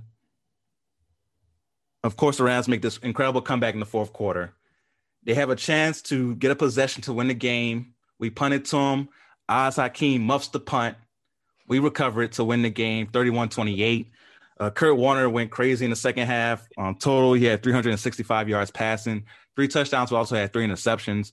Marshall Faulk had almost 100 yards receiving, but we shut him down in the run game. Isaac Bruce had 127 yards receiving that game. Aaron Brooks threw for 4 touchdowns. We thought Aaron Brooks was going to be the next coming after this game. It did not turn out that way, but we definitely thought this guy was going to be the next guy. First playoff victory in Saints history was not Drew Brees. It was Aaron Brooks who led us to that victory. I'll never forget that game. So that's my number 4. Yeah, man, that definitely sounded personal to you. No doubt about it. It sounds like you remember every play from the game. That's detail. That was good, man. Excellent. I like that. I like that a lot. All right, my number 4, I had a lot of number 4s, but I ended up going with this one. I remember it back in 2009. I'm sitting there, and I'm watching the Cardinals play the Packers, and we knew there were going to be a lot of points. It was Kurt Warner versus Aaron Rodgers, setting all sorts of records on offense, but ironically, it was a defensive play that ended the game. All right, so they're in overtime. It's 45-45, and Aaron Rodgers drops back to pass. He's got pressure. He ends up throwing probably the worst pass of his entire life. It's picked off by Carlos Dansby, and he returns it for a touchdown. And that's how the game ended after both offenses put up 45 points going back and forth. Green Bay's on top. Cardinals on top. Warner throws a touchdown. Rodgers throws a touchdown. It was an amazing back and forth game. And to see it end in overtime, I think on the first or second play on a defensive, again, interception, fumble, run back for a touchdown, it was a fumble by Carlos Dansby, and Arizona ends up winning the game. And they end up going to the Super Bowl that year. They weren't able to complete the mission, but that game was awesome. If you love offense, that was the game to watch, 2009 overtime. You guys remember that game? Yes, crazy game. I definitely remember that interception because he kind of kicked it on the way down when he was getting sacked. Right. And that's how I got intercepted. If he didn't kick it, it probably would have fell to the ground. So yeah, I definitely remember that one. That was an absolutely crazy game. Yep, then that's good call. That's exactly right. It went off his foot. Very good call. Nikki, I know it was a while ago, but do you have recollections of that game, them guys going back and forth? I do. And it was actually my number 3 game. Really? So, yes. That worked out It was well. like 2 minutes into overtime that interception happened. But yeah, I mean, I just, like I said, mine was my crazy theme and games that stuck out to me. And that did, because you guys have to think, like, you know what? I know that looks like a normal score now, but believe me, any young kids out there, like, there was a time where that was amazing. Like, that was not a normal score, right? No, not at all. So these teams combined for more than 1,000 yards. Kurt Warner and Aaron Rodgers threw 9 TD passes between them. 3 players had at least 125 receiving yards. It was the highest scoring playoff game. I mean, this was just a straight up duel. And to see that in 2009 was really incredible. No doubt. Wow, that's amazing. That was your number 3. That worked out so perfectly. And you had the stats to back it up. Beautiful. Yeah, we're on the same page here. That was a great game. I was rooting for Aaron Rodgers. I was a big fan of him right away. And to see that happen, I was like, oh, man. But, yeah, such a great game. All right, so that's your number 3. So, D, what's your 3?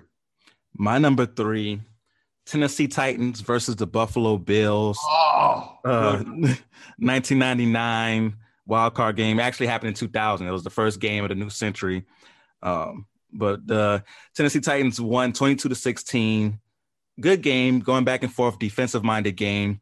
The Buffalo Bills hit what they thought was the game-winning field goal with 16 seconds left to go up 16-15.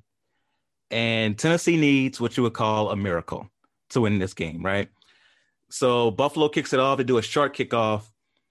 It hits Lorenzo Neal. He throws it back to Frank Wycheck, who's a tight end. Frank Wycheck goes to the right and then flings it back to the other side of the field to Kevin Dyson, who has no one in front of him after this and sprints down the field 75 yards for the touchdown. It's the Music City Miracle. Never forget that game. And the part that didn't make sense to me now that I think about it, why are you chasing Frank Wycheck like that? He's a tight end. If he takes off, you can catch him. Yeah. You know they need some type of miracle to happen. And this is before like teams started doing like the whole thing where you just pitch it a million times back and forth. You know, you had, of course, the miracle in college with Stanford and all that, but most teams didn't do that. So you didn't expect them to do this type of play. And some people still think it was a forward lateral. That's part of the allure of the game. Right. It was close, but I could see why the refs wouldn't call it. And back then, I don't think they had instant replay back then anyway. So for me, great play to like a great call. One of the, you know, I don't give Jeff Fisher too much credit, but I guess that was one call I can give to him. And it was an amazing game. Tennessee went on to go to the Super Bowl that year.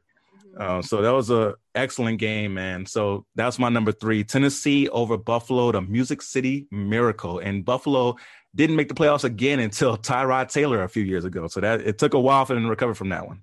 Yep. That was, to me, guys, that was still to this day, the best single play I've ever seen in an NFL game, given the circumstances, given the fact that you've never seen anything like that before in your life, where, like you said, Lorenzo Neal just hands the ball off to Frank Wycheck. He goes up, and it was backwards by an inch, whatever you want to call it. And Dyson had blockers in front of him, but nobody else. It was him and his teammates. And I could not believe what I saw. And I still to this day, like I say, Nikki, it was the greatest play call I've ever seen in my entire life. Yeah, I just remember my dad screaming at the TV because he, like, in his heart, he is a Buffalo fan. Like when we were little, you would just like get the Buffalo chant going for Buffalo. But he's like a hometown guy. Like obviously he's Giants fan. Like when the Jets are in the play, he roots for the Jets. But I just remember my dad like yelling at the TV, and I'm like, oh my God. So I definitely remember this game. Yeah, it was, oh God, it was something else. No question. Wow. All right. Well, let's get to our number 2s now. Nikki, what's your number 2? Did you do your 3? Did it? No, I didn't. Thank you. Oh my God! You see, I did this old thing. Nikki's always helping me out, guys. You guys know that. She always makes sure I'm in place over here. I do have a number 3, and it goes back 7 years to 2013, where the Colts were playing the Chiefs in the wild card round. Andrew needed a lot of luck in that game. The Colts were down, guys, 38-10 in the third quarter. Well, 443 yards and 4 touchdowns later, Indy did the impossible. They won the game outright, didn't even have to go to overtime, 45-44. I was like, this game, 38-10, forget about it. I was rooting for the Colts at that point. I've always had a sweet spot in my heart for them. I could not believe that they came back in that game. There's another major comeback that we know in NFL history, but that one that I just could not believe, because the Chiefs had a solid team that year. 38-10, and they're able to come back in less than a half. Andrew Luck went ballistic. The Chiefs froze up 45-44 later. Yep, the Colts didn't go on to finish the job, but I'll never forget that game. No. Yeah, that was. Go ahead, Nikki. No, I was going to say that. You go ahead, D, because that's actually my number 2. So. Oh my God. No, that one was on my list as well. I'll go ahead and substitute it out. But great game, crazy comeback. I remember the Chiefs just kept having injuries. Like everybody was just falling like flies in that game. That's true. And then next thing you know, the Colts took advantage. That's how we knew Andrew Luck was special in that comeback. But yeah, it was a crazy game to watch. And the thing was, there was no other game on at the time. That's the only reason you kept it on. If it was a regular season game, I wouldn't have seen that comeback because I would have turned the channel. Yeah, man. And this one, you kept it on, and next thing you know, you're like, oh, they're coming back. This is nuts. It's amazing. Like Nikki said, momentum is everything, and they had all of it. So, Nikki, that being your number 2, please elaborate. Yes. I feel like I had a feeling it would be on all of our lists probably. So it's cool that we can all weigh in. But for me, it's like one of those games that's like, it's not that long ago, but it's recent enough, but it feels like a lifetime ago. Alex Smith was the Chiefs quarterback. And that's here right. We are. Fast forward. I mean, prior to the Chiefs' previous 12 playoff games, they had 1 victory. And I know that sounds crazy now, but 1 victory. Yeah. So Alex Smith threw for 4 TDs, led 38-10 early in the second half. But here come the injuries. Jamal Charles leaves the game with a concussion. Donnie Avery, Brandon Flowers, also out with concussions. The backup running back, Niles Davis. So, yes, it was just injury after injury after injury. Colts take the lead for the first time in that game with 4:29 left. And that's when Andrew Luck finds T.Y. for the 13th freaking time that day. So look at the box score. Andrew Luck, 29 for 45. 443 passing yards, 4 TDs, 3 interceptions. Alex Smith goes 30 for 46, 378 yards, 4 TDs, and a losing effort. So where we are today, that game back then, I mean, it was absolutely crazy. And I really enjoyed rewatching those highlights. See, that's why it works out so well that you get to go after me, because I can't follow you with all those statistical analysis and all that. I don't have that. I can't do it. So I could just give my heartfelt and my memory, which I'm losing right now. So that's an excellent job backing up my number 3, your number 2. Yeah, we all talked about it. That was, again, all on our list. Luckily, we have a few substitutes. But, yep, that's a game that's going to stick in my mind forever, no doubt. So let's keep going with the number 2. That was Nikki. Damien, what's your number 2? So for my number 2, I hope it doesn't start a fight between my co-hosts. Oh, boy. As I have to go with the 49ers versus the Giants 2002 wild card game. Sorry, Nikki, I had to bring this one up. Giants are up 38-16 over the 49ers. I can't hear this. You have to. And my Bose headphones. I'll never forget T.O. scoring a touchdown. T.O.'s dancing no matter what the score is. Michael Strahan coming to him, pointing at the scoreboard like, what are you dancing for? Yep. Look at the scoreboard. And lo and behold, 49ers come all the way back to win the game. T.O. had a monster game, 3 touchdowns that day, 25 unanswered points by the 49ers. Just a crazy game to watch, crazy comeback. I just remember being in the house going crazy because I was a T.O. fan, not a 49ers fan, but I was a T.O. fan. and it was something to see, man. Great game between the Niners and Giants. Sorry I had to bring that memory up, Nikki, but that was an excellent wild card game. Heartbreak this week. Nikki, I'm sorry. We're double locking you down because that's my number 2 also. Oh, God. That's right. Knowledge with Nikki's next, right? Yes, it is. Yeah, exactly. Go ahead. Take your lumps right now. There you go. I mean, Jeff Garcia, in that game, like unbelievable versus Kerry Collins of all people, and the Giants were clearly the better team. I'll admit it right now. And not all my friends, but a majority of my friends are Giants fans. I invited them over to come over. Let's go. Let's have some beers and we'll, everything will be cool. They know I'm a little psycho. Anyway, when it was that score, 38-16, I threw a beer bottle clear across my house. Okay. And everybody left. Everyone left because I was going ballistic and they're like, I'm not going to sit here through this. The Giants are going to win. No problem. Obviously we know what happens. The comeback of comebacks. It was unbelievable all the way down to the last play on the botched snap by Jerkins or whatever his freaking name was. I forgot at the time. And he really came in off the street. He shouldn't even have been playing in that game. So he botches a snap on the field goal attempt and the punter gets it, who was holding it, hurls it downfield. And I'll admit it, it should have been a pass interference call, but they didn't call it. And I was happy as a pig in shit that the freaking 49ers beat the Giants because they are a true rival of the 49ers going back to the late 80s. And it was great. 2002, we beat you guys, and it was wonderful. You had your chance a couple of years earlier against the Ravens. You blew it. So wow, that was Jay. Wow.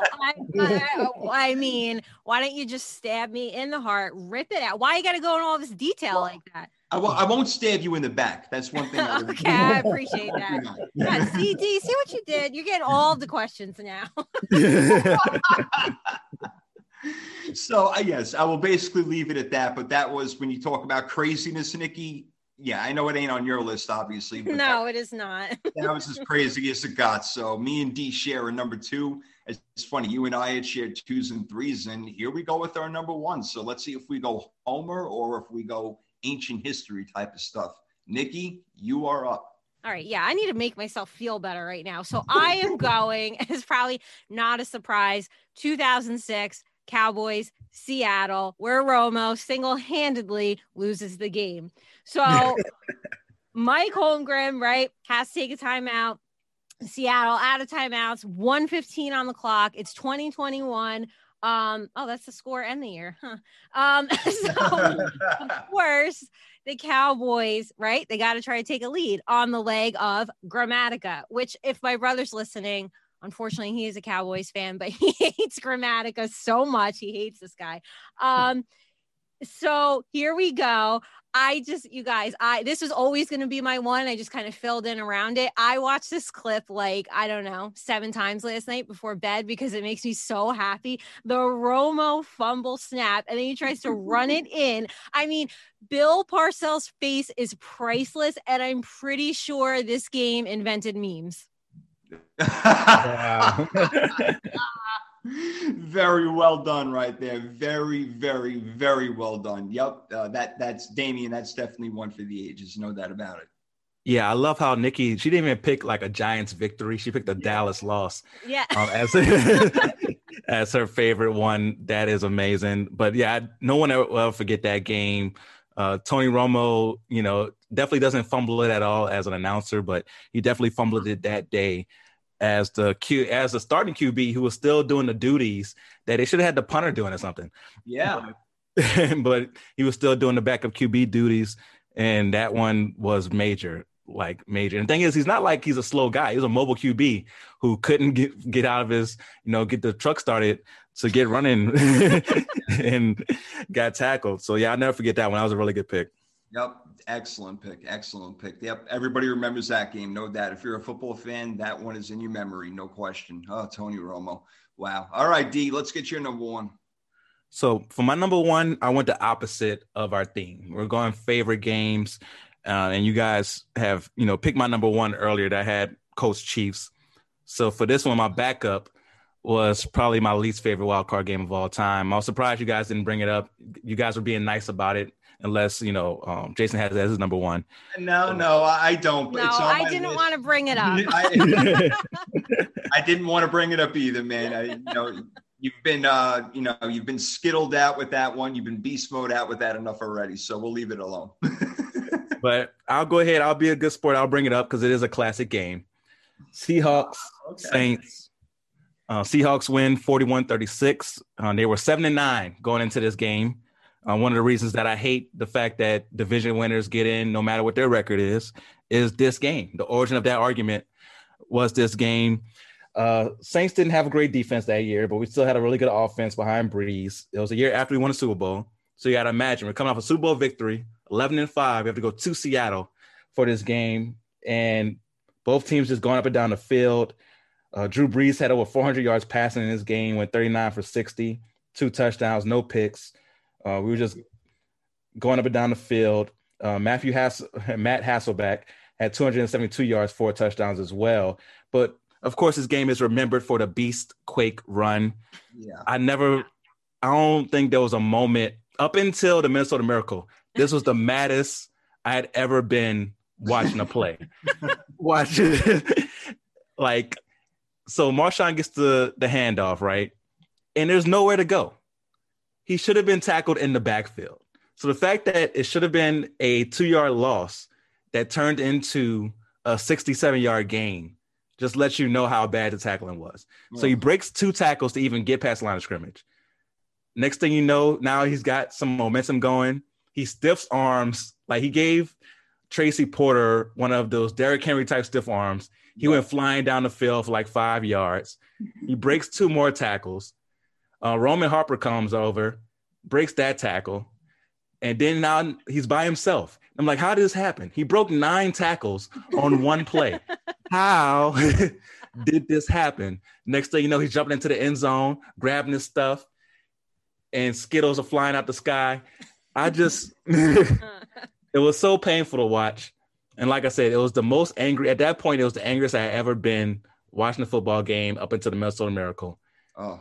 And it just was so bad. But it's a classic game.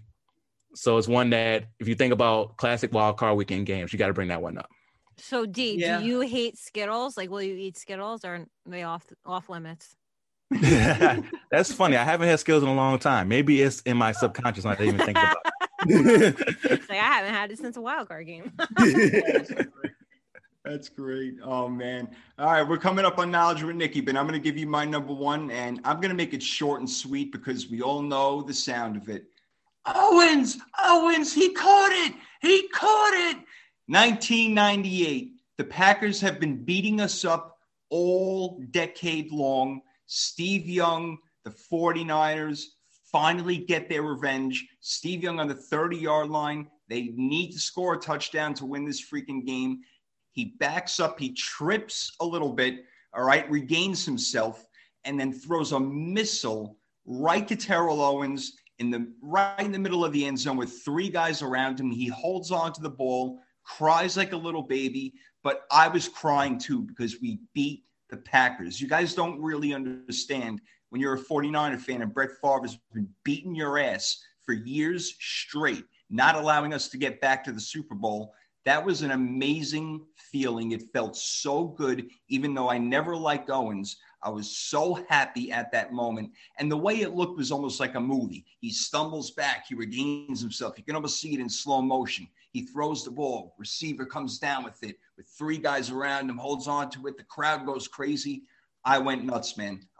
I couldn't believe it. So was it the greatest game of all time? No, but for me, that was unbelievable. And again, with no time left on the clock, they did it. So I know you guys remember that game. It was just incredible for me as a 49er fan to finally beat Favre and the Packers. So that's why that's my number one, and it will remain. I could have brought up that other one that you talked about. The other one that we left out that we all probably would have put in if it wasn't for all these other games is that Bills-Oilers game from, back when Warren Moon had 4 touchdown passes in the first half. Bills are down 35-3 in the third quarter, and they come back with Frank Reich, the backup of Jim Kelly, and they go on to win the game 35 unanswered points. In overtime, they win it. So that's another one that definitely deserves to be on the list. But great list, guys. Great list. And some games I didn't even think of. So excellent. And also great minds do think alike. You know how it goes. All right. So that's our Mount Player, our 4 top AFC games. And now it's time to get a little tricky. This speech is my recital. I think it's very vital to rock around. That's right, on time. Here we go. To rock around. That's right, on time. It's tricky. It's tricky. Tricky Nicky in the house. Knowledge with Nicky time, the most feared event around the world. But Damian and I are brave enough to take it on. So let's get this bad boy going. Knowledge with Nicky. She's furious, so we better watch out. Let's get it going. No, I feel good. I feel good for you guys this weekend. You got to step it up. The holidays were a little rough. The hometowns were rough. So we're just going to do wild card weekend trivia this week. Okay, let's hit it. I guess I go first because I was absent last week. Yes, you were absent. All right. Okay, Jay, here we go. 4 questions each for you guys. Okay, in 2000, the Saints hired a voodoo priestess to combat the ghostly curse on their football stadium, which finally paid off when they beat the Rams 31-28 in the wild card round. What was the name of the voodoo priestess? Damien might steal this one from me because I'm not even going to try to venture a guess. I have no idea. D, you want to try? Wow. Was it Rougarou? It was not. It was Ava K. Jones. Yeah, I had no shot. It was a real person. Okay. Yeah, I kind of got sucked down the rabbit hole of her last night. That's a good one. Okay, Jay, number 2. In the 2008 wildcard game between the Chargers and the Colts, this player ran for 22 yards for the winning score in overtime, sending Peyton Manning and the Colts home. Who was that player? I think it was Darren Sproles. It was. All right. Good job. Thank you. Good job, Jay. I remember that game. I was so pissed they lost, Indy. But yes, the Chargers had their number back in the day. Very interesting. All right. Next one. I'm ready, Nick. Okay, you're ready. Okay. In what season did the NFL decide to have 3 wild card teams and make the division winner with the worst record also play that weekend?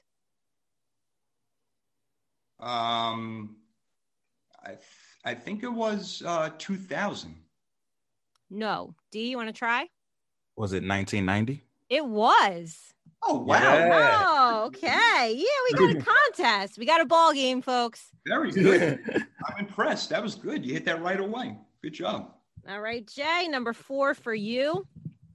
The first AFC wildcard game was played in the 1978-79 season.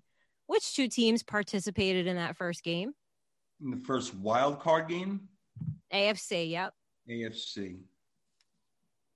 Jets, Raiders? No. D, you want to try? Oh, I'm gonna go Broncos, Chargers. Houston Oilers and Miami Dolphins. All right. Tied up 1-1. Very good. 1-1. Okay. All right, D, here we go. Question number 1. In the 2002 Jets Colts wild card game, how many touchdowns did Peyton Manning throw for? 6. No. Jay, you want to try? Yeah.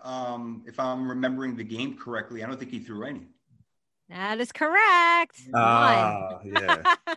that was he played horrible. Okay, I was trying to think if it was a good game or a bad one. That's good. That was the bad one. Yep. I remember. 41-0.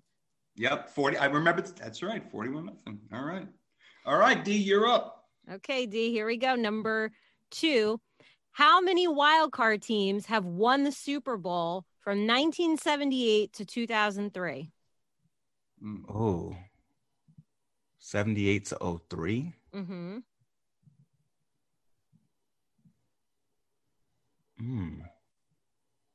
That's a really good question. So I'm trying to think now. 78 to 03 wild card teams. I'm going to say 0. No. Jay? I'm just trying to think. I don't want to waste too much time. So it was from 73 to 2003? 78 to 2003. I'm sorry. Okay, 78, 2003. Wild card teams that won the Super Bowl. I could be wrong, but 2 come to mind. No, 3. Shit. Raiders, Broncos, and Ravens. The Ravens were the one I missed. Damn it. I missed the Ravens. All Nice right. job. All right, D, here we go. Number 3. In the 1989 wild card game between the Steelers and Oilers, who scored the game-tying touchdown to force overtime?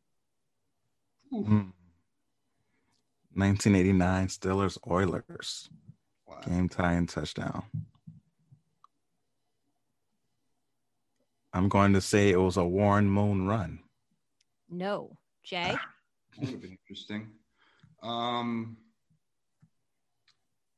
That's too late for him. So Steelers, Oilers, 89.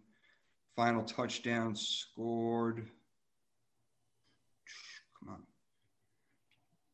Oh, get that name out of your freaking mouth. I'm drawing a blank. It wasn't Haywood Jefferson, was it? No, it was Merrill Hodge. Merrill Hodge. Oh, Merrill Hodge. Good question. Good question. NFL matchup legend. That's right. Yep. Got it. All right, D, one more for you. Last one. What is the worst record to ever make it to Wild Card Weekend? The worst record to ever make it to Wild Card Weekend. Does this include strike years? You just tell me. Oh, man. I'm going to say there was a 6-10 team to make it. Jay, you want to try? I mean, Carolina went 6-10 in 2013. But if we're going to go back to the 14-game season, I'm going to say 5-9. 4-5, 1982. Ooh. See the strike year. Yes. Yes. The Yeah. Detroit Lions and Browns got in. So, and they won their tiebreakers over the other 4-5 teams. Huh. I feel like you should get like half a point for that because at least you thought about it. Not that here. Well, good job, guys. I should win my first gut. Yes. That was good thinking. That was really smart. Made a lot of sense, Sting. That was good right there. Yeah, I figured it had to. When she said 6-10, when you said 6-10, I was thinking Carolina also. And then she asked me, I'm like, oh shoot, now I got to go way back into the bank, but couldn't figure it out. So failed that one over there. But no, Nikki, great questions. Excellent questions. Yeah, you guys did good. I felt good about that. Yeah, I felt good too. That was fun. I like those. It was. That first one threw me for a loop. I never would have got that voodoo one, not in a million years. But I was like, oh, Damien's definitely going to get it. Let me give it to Jay. But no. That's what I was thinking. Like, Damien might know this one because I got no shit. I remember the game, obviously, play by play, but I did not remember that part. Yeah, right. Oh, man. Well, we got more play-by-play for you. We got some interesting stuff that we're going to break down this playoff action on Wild Card Weekend. It's going to be a lot of fun. We're going to get into every game for you guys right now so you know what to do and who to pick if you are one of them gambling types. So hang in there for 30 seconds, and we'll be right back with the 3rd and 3 podcast.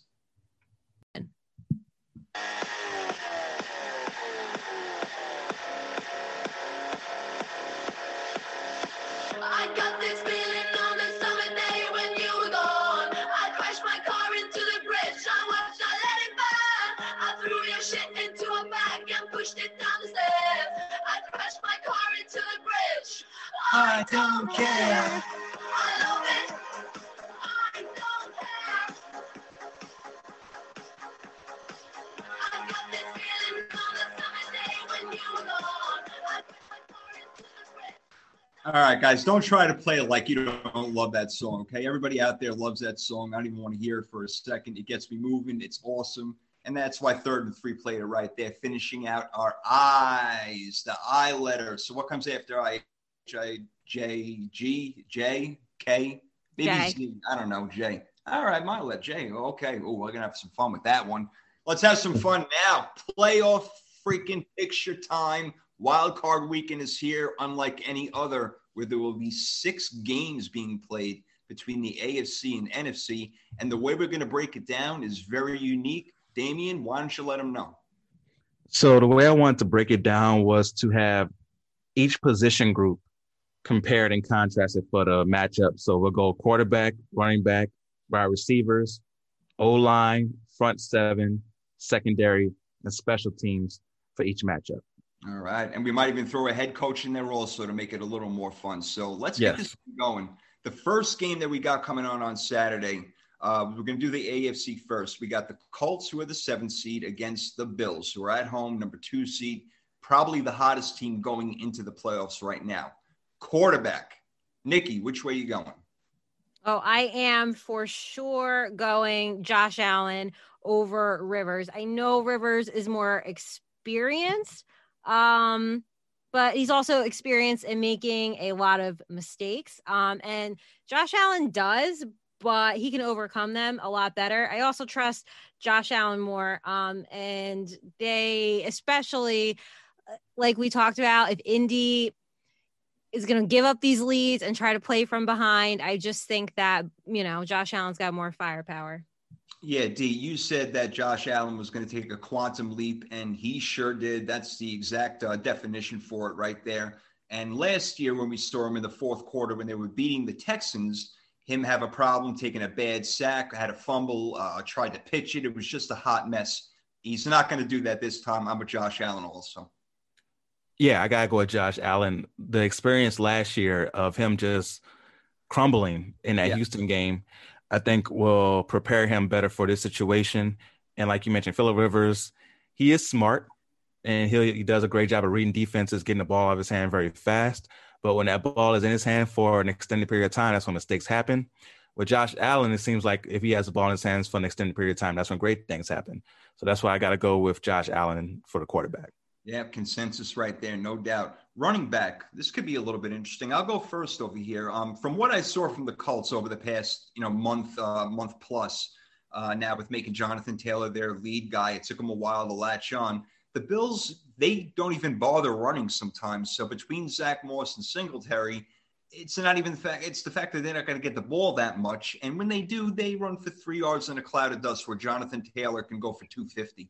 So as far as running back goes, I'm going to take the Colts, Damian.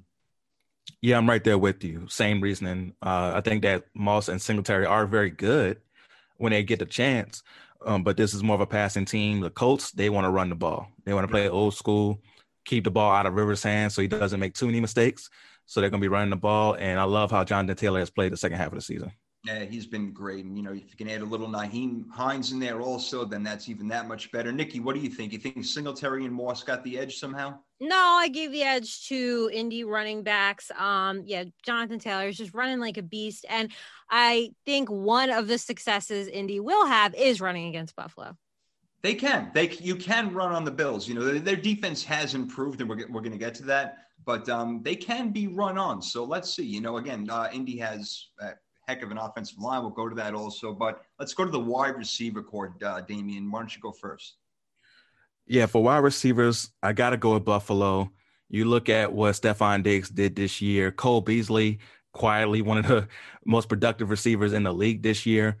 Those two, with Josh Allen throwing in the ball, got to go with them. Even though, T.Y. Hill, receiver there, also like Pittman as well, but they're not messing with the combination of Diggs and my man there in the middle. So you definitely have to give Buffalo the edge there.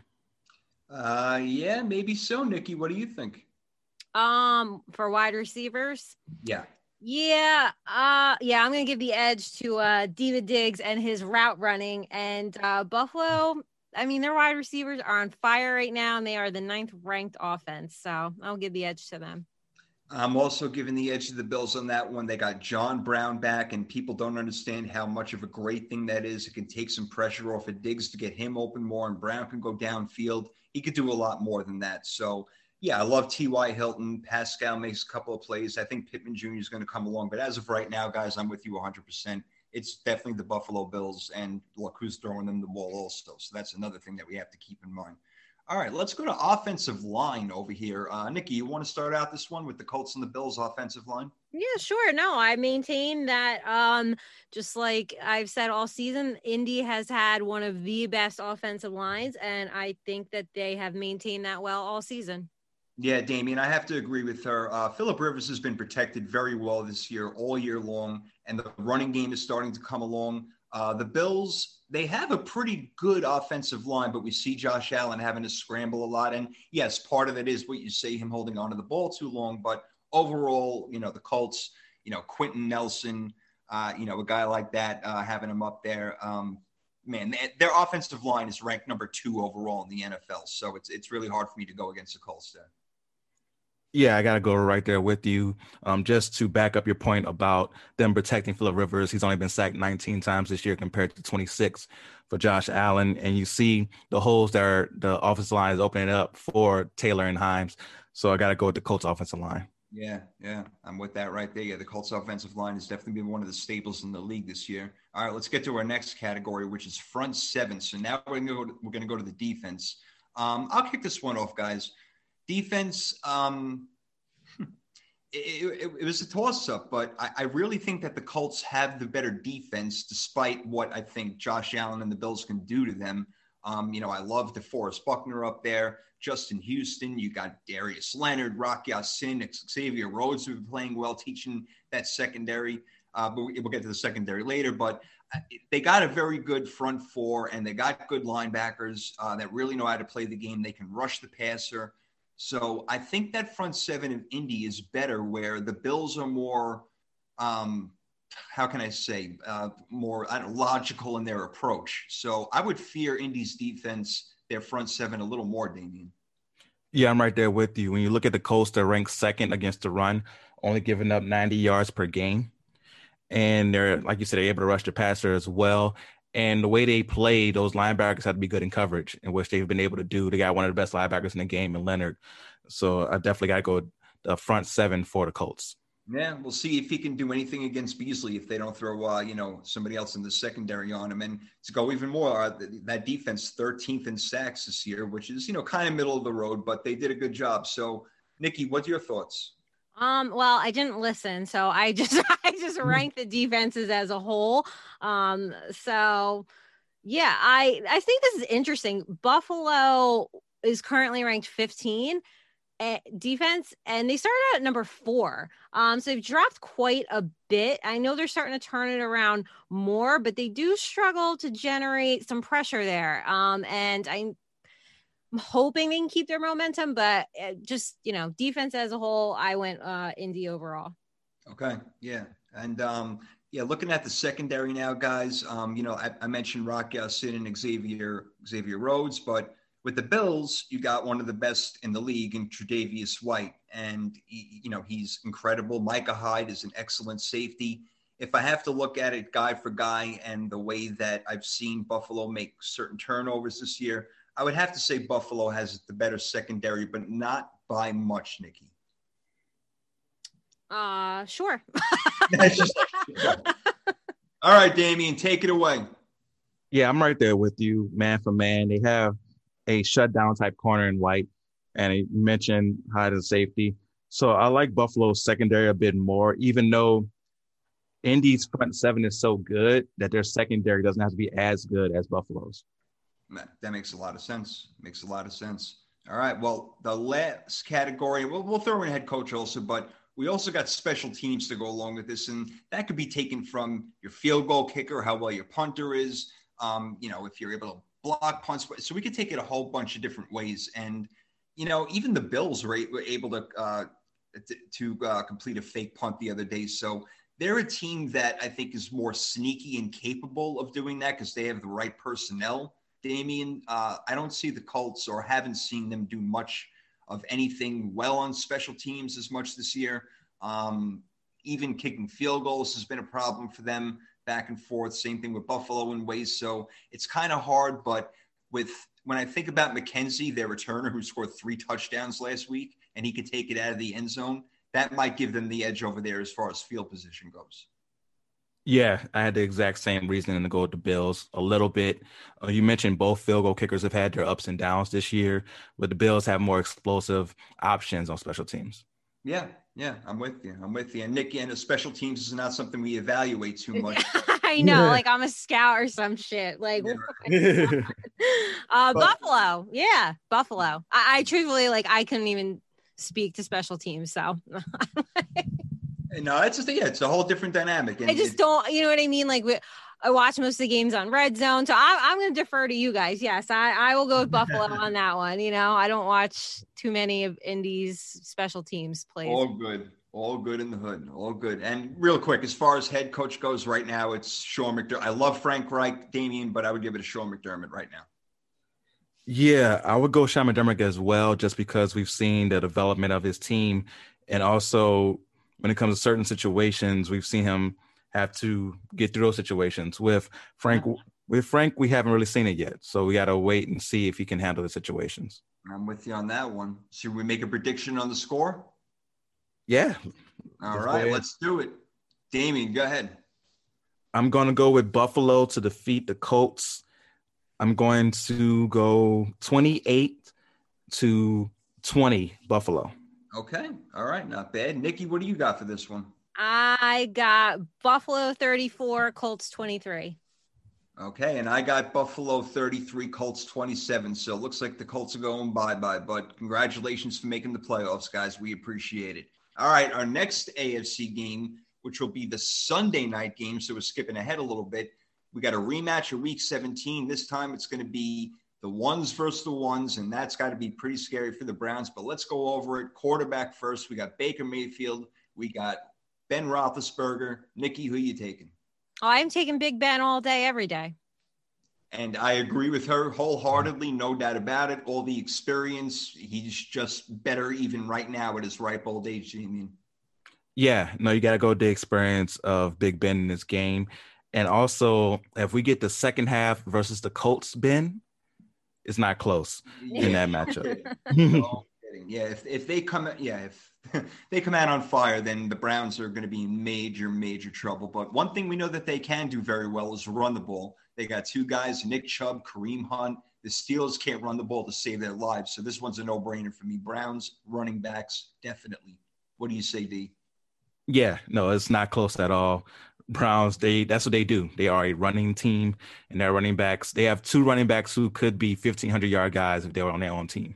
Very true. Very true. And Nikki, like I'm saying, the Steelers, they barely even attempt to run the ball anymore. So it's got to be the Browns, right? Oh, yeah, of course. Has to be the Browns. Definitely all the way. Let's get to wide receivers. Nikki, why don't you take this one first? Wide receivers between the Browns and the Steelers. Yeah, I feel like this was kind of tough. So you had, Juju, Claypool versus Landry, Peoples-Jones. I actually think they're kind of evenly matched when these offenses get going. So I think I would probably normally say push, but for me, I'm just going to err on the side of experience. I'm just telling you right now, I'm Steelers all the way down the list, except for tight end, probably. I would give it maybe to Austin Hooper, but I don't trust Cleveland. So I also don't think they have a chance in winning, just so we have a little perspective. Big Ben is 24-2-1 against the Browns. So I will err on the side of experience and Mike Tomlin and all of the Super Bowl championness that comes with the Pittsburgh Steelers. Sounds like a pretty safe bet right there. Sounds like a safe bet right there with their wide receivers. What do you think, though? Yeah, I got to go with the wide receivers for Pittsburgh. You think about Juju, you think about Claypool. With Cleveland, they have weapons there. Don't get me wrong. But with the loss of Odell Beckham, they don't have the explosion that Pittsburgh can have when they're definitely going down the field. Yeah. I mean, you had a guy like Deontay Johnson, who's a heck of a route runner, can get deep, makes great catches. Steelers for me all the way. If OBJ was there and he was having a good season, we can have a debate. But no, I like the Steelers on that one as far as the wide receivers are concerned. All right, so let's move to our next category, which is the offensive line. Okay, so offensive line in this game over here between the Browns and the Steelers. Look, the Browns got a pretty good offensive line, guys. They got Conklin, they got Jedrick Willis, who they picked up.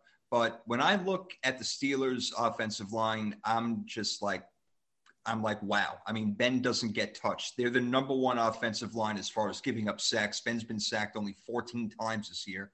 So I'm going O-line with the Steelers, even though the Browns do have a good one, Nikki. Steelers, yes. She's all the way down the list. It is all the way down my list. I'm actually going Cleveland for O-line. Okay. I think the Steelers O-line is good, but part of the reason that Ben doesn't get touched is that he gets rid of the ball in like 0.2 seconds. Very true. So it's hard for any defensive line to get down there. In Cleveland, they're opening up those holes for those running backs. It's not just Chubb and Hunt doing it by themselves. They're getting some good holes to run through. Baker Mayfield does have time in the pocket. For him, it only becomes a problem when he spends too much time thinking about stuff. But when he's just there, just doing a drop back pass, he has all the time in the world. So I think Cleveland does have a better offensive line. All right. You made a good case right there. I like that, especially with, opening up holes to run, because Pittsburgh apparently can't do that. I don't know who you're going to blame it on there. So, okay. I like that a lot. Let's get to our front seven now. We know where Nikki's going for sure. So let's do our front seven over here. Damian, Browns, obviously they got, guys like Myles Garrett, of course, and Sheldon Richardson. Olivier Vernon's over there. The Steelers got TJ Watt, Cameron Hayward, Stephon Tuitt, like these. And I know that they're missing Bud Dupree and Devin Bush right now, which really, really hurts, but it didn't seem to slow them down enough. So I'm going to have to still go with that Pittsburgh front seven, man. I mean, they're tough as hell. And the number one in sacks in the league, thanks to TJ Watt, especially. So I have to go with them. Yeah, I definitely see why. I'm going Pittsburgh as well, but like you mentioned, Cleveland is definitely nothing to sleep on with their front seven. A lot of talent there. So I think it's closer than people think, but Pittsburgh's front seven is special.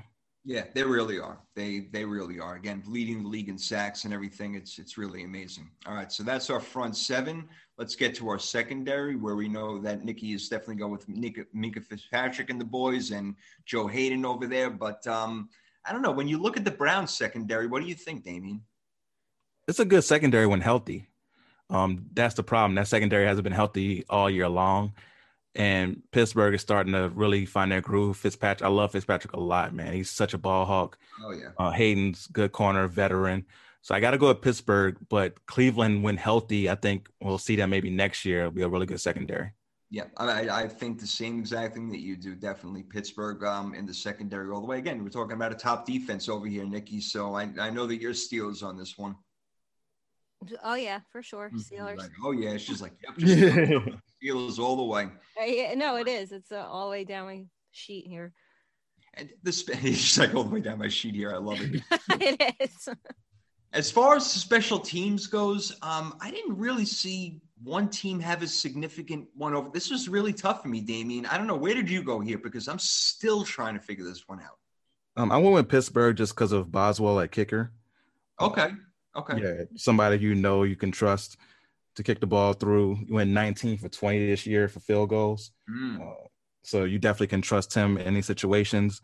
And Cleveland, it's, people who haven't been there before. So I just got to go with Pittsburgh on experience. Yeah, I was going to say the experience of Pittsburgh, them being there before and being so well coached all these years, knowing their jobs, what to do. The outside guys don't break containment. They know what's going on. So I like that one right there. And also with Boswell. Makes a whole lot of sense. No question. So we got our special teams, and now we go to our head coaches real quick, where we got Mike Tomlin and Kevin Stefanski, who will unfortunately not be there. Nikki, there's any question in your mind? No, I mean, Kevin, Stefanski, yeah, a lot of credit to him. But I mean, please, to me, there's no comparison. Mike Tomlin. Nah, me either. Look, that I love Mike Tomlin. He's unbelievable. Again, what he did last year, and now, coming out the gate 11-0, Damien. Mike Tomlin for me, 100%. Yeah, Mike Tomlin has the experience. He knows how to handle the situations. Unfortunately, we're not going to know if Stefanski knows how to handle it unless they get the upset and go to the next round. Stefanski, I do think, should be coach of the year. But it's, when you talk about coach of the decade, that might be Mike Tomlin. So you have to put him in there. I like that. Yeah, you can debate him or Belichick all you want, but you can't get much better, no doubt. Our last AFC wildcard matchup before we get to the NFC, we got the Ravens and the Titans. So, wow, this one is going to be a very confusing one. I'm not even sure what the betting line is at the moment, But let's go through it and let's see if we can find out who's going to win this game between the Clash of the Titans. That was so cheesy. All right, quarterback. Here we go. We got Lamar Jackson and Ryan Tannehill. Nikki, where are you going with this one? Oh, Lamar Jackson. I mean, how do you stop this dude? Like, I just don't think you do when he gets going. So yeah, no, I think Ryan Tannehill can make some things happen, but Lamar Jackson, man, I mean, no, just doesn't compare. Damien, what do you think? I got to go Lamar Jackson because of his ability to be dynamic, but Ryan Tannehill, it's not like it's a major margin. Ryan Tannehill has been playing well this year. You could say he's a top 10 quarterback the way he's been playing, but he doesn't have – he's very mobile as well. Former wide receiver, we hear every game. He's a former wide receiver. So he definitely has the mobility there, but it doesn't have Lamar Jackson type mobility. And that's what makes Lamar Jackson special. So I'm going to go with Lamar Jackson, but not by a wide margin. Yeah, I totally agree. When Lamar Jackson gets hot, he can make any pass on the field. There's no doubt about it. You add in his running ability, his escapability out of the pocket. Ryan Tannehill is definitely athletic. He ran in a touchdown last week. We know that he's been able to do that, especially because Derrick Henry is such a threat. So you add that into it. But overall, I'd rather have Lamar Jackson's skills than Ryan Tannehill, hoping to have a good game, just dropping back and not allowing the Baltimore defense to get on his butt like that. So, yep, I'm with Lamar also, but I agree with you, D. It's not by a big margin at all.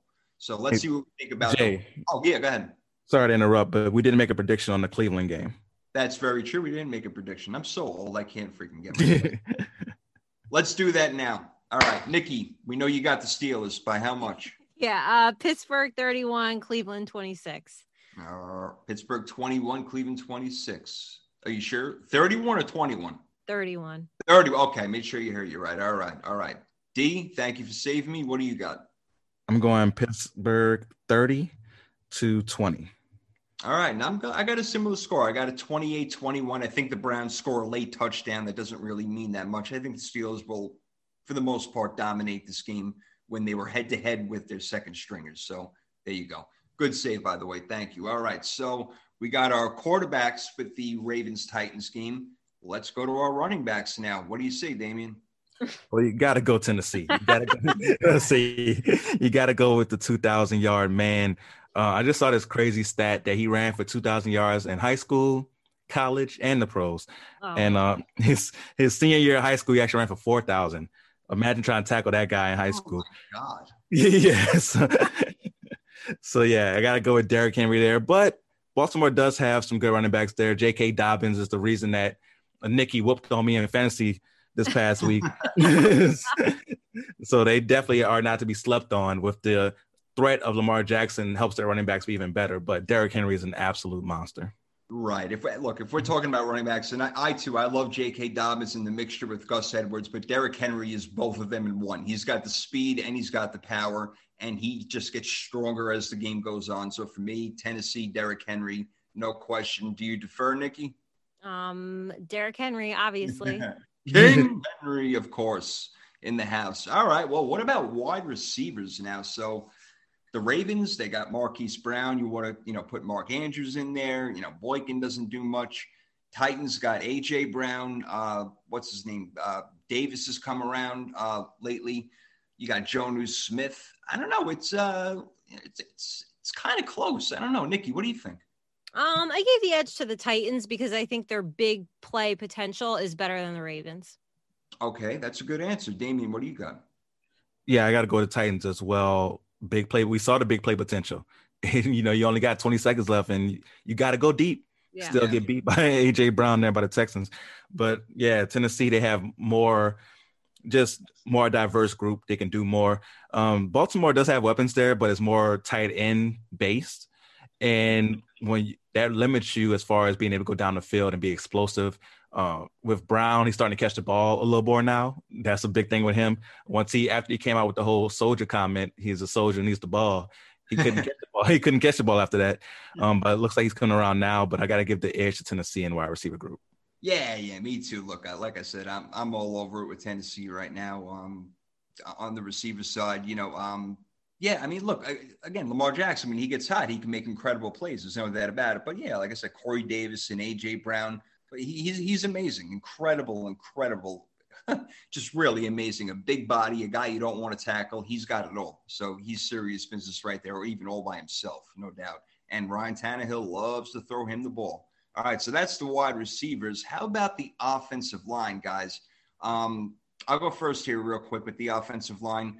The Ravens' offensive line is actually only ranked 14th, which surprised me a little bit. The Titans have the 7th overall ranked offensive line. And just from watching this year, you can see that Lamar Jackson has gotten into trouble because protection has broke down at times for whatever reason, this and that. But Tannehill has had time to sit in the pocket, and that's why his offensive line is doing such a good job, and he can make the throws. And again, with Derrick Henry being that threat. So I would take the Titans offensive line over the Ravens. I just feel like there's way more protection over there. Nikki, what do you think? Yeah, no, I'm with you. It's interesting because I went Tennessee for the offensive line, and then defense as a whole, I went Baltimore. So I'm excited for this matchup. Yeah, this should be a really good one. God, please, I cannot have a repeat of like last year. I can't deal with it. I can't live like that again. So please, Baltimore, pull it out. Yeah, maybe this is their year. Again, Lamar Jackson's got to win one. But, what do you think about the offensive line and the protection, D? Yeah, I got to go Tennessee as well. You mentioned how Tannehill has good protection. And also, you don't run for 2,000 yards without a good O-line. No matter how dominant you are, that O-line has to be good. So Tennessee's O-line definitely deserves credit for that as well. No doubt. And that's a great call because Emmitt Smith would not be the leading rusher of all time if he didn't have the greatest offensive line in front of him. So let's get that straight right there. So that's a really, really good call. I like that a lot. I like that.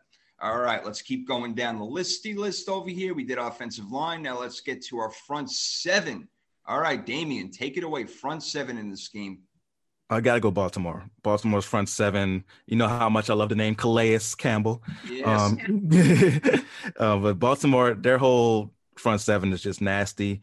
And they get to rolling. They get you down 3rd and 10, 3rd and 11. They get to pin those ears back and come. It's a nasty D line, man, and they know how to stop the run as well. So I got to go Baltimore.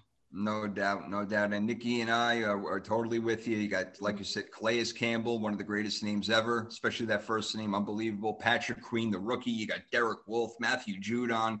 Yeah, that's big problems right there. And the Titans have major, major issues. They are 30th in sacks this year. They are not going to get to Lamar Jackson. If they do, it may be once, Nikki. So I'm definitely going with Baltimore like you.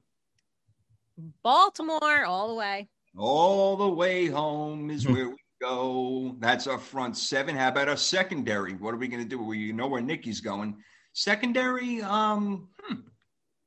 this is an interesting one. I mean, you got Marcus Peters and you got Marlon Humphrey, who I like a lot. And given that, I know the Titans got a couple of guys back there. What's his name? The safety. Keith Byard. So he's a great player. But overall, when it comes to the corners and Peters and Humphrey, I'm going to have to go with Baltimore secondary. Damian. Yeah, I got to go Baltimore as well. You mentioned those ball hawks and Peters, Humphreys. And even though their secondary is good and the front seven makes them even better. So, yeah, Baltimore's secondary definitely gets to feast off of that. Yeah. And you know what? Baltimore, they got some sweet special teams, too. I don't even have to waste time on this, even though we talked about the Titans back in 99 with the greatest play of all time. A little bit different now. The Ravens have been able to be sneaky here and there on special teams. So I'm going to give them that one real quick. Yeah, you got to. Justin Tucker. You have to go. That's it. That's the tweet. That's it. Yeah, you have to give it to Baltimore. Maybe best kicker of all time. Who knows? Wow. Yeah. And head coach, we got John Harbaugh as the Super Bowl champion, and Mike Vrabel, who is a good guy, went to the AFC Championship last year. He knows his football, but if we're going with the experience and guys got a Super Bowl ring on, I'll take John Harbaugh any day. Yeah, you got to go with John Harbaugh on the experience, Super Bowl champion, been there. Now, Tennessee, you can say that he's been out-coached by Vrabel the last two times these guys have met, so that does add a little bit of interest to the matchup, but I'll still have to go with John Harbaugh just on the experience. Yeah. I mean, I think John Harbaugh's a great coach. He wouldn't still have his job if not for what he's done in the past and so on and so forth. So, this is going to be a hell of a game, man. Nikki, it sounds like you're going Baltimore, but are you totally convinced on that? Yeah, no, there's no way this happens twice. Like, it just, no, third time's a charm. I'm putting all the vibes out. I don't care what I got to do. Might even wear a Ravens jersey. Who knows? Like, I just cannot live through this again. So I'm going to go Baltimore 36, Tennessee 31. But I think it's going to be a hell of a game. I think it's going to be a hell of a game, too. I think it's going to be a one-score game, no matter how you look at it, whether it's a field goal or a touchdown. D, before I get to you, the fact that the Ravens are 14th in sacks and the Titans O-line is, ranked 7th in large part due to Henry. If they can get some blitzes going, bring some guys off the edge, I think they're going to give Tannehill fits.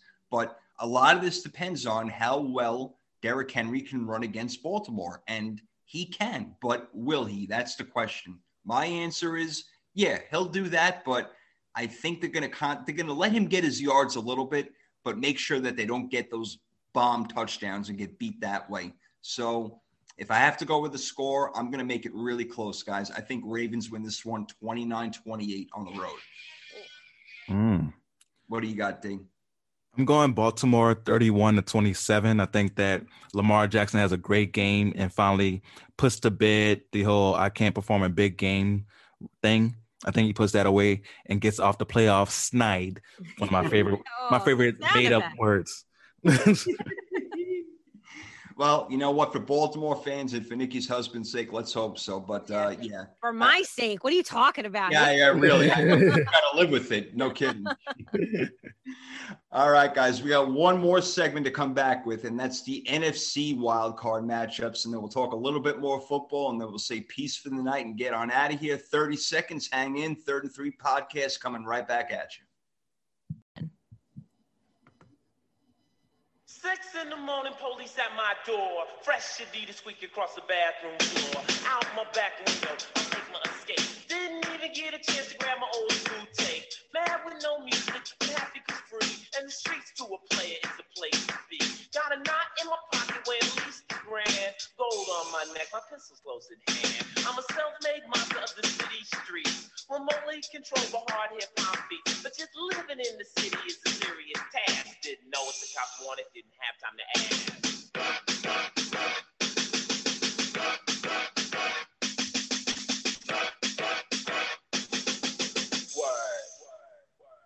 All right, back in action over here. 3rd and 3 podcast. We're having a blast as we always do, going through the playoff picture. We just did the AFC with the Bills, the Colts, the Steelers, the Browns, the Ravens, and the Titans. We're going to get into the NFC in a minute. But first, we're going to do a little nailed it, failed it from going way back into the beginning of the season, certain predictions that we made that may or may not have come true. So we're going to let it out right now. Here we go. It's going to happen. Hey, these shows are taped. You guys know what we say. There's no hiding behind it. So let's get this bad boy going, man.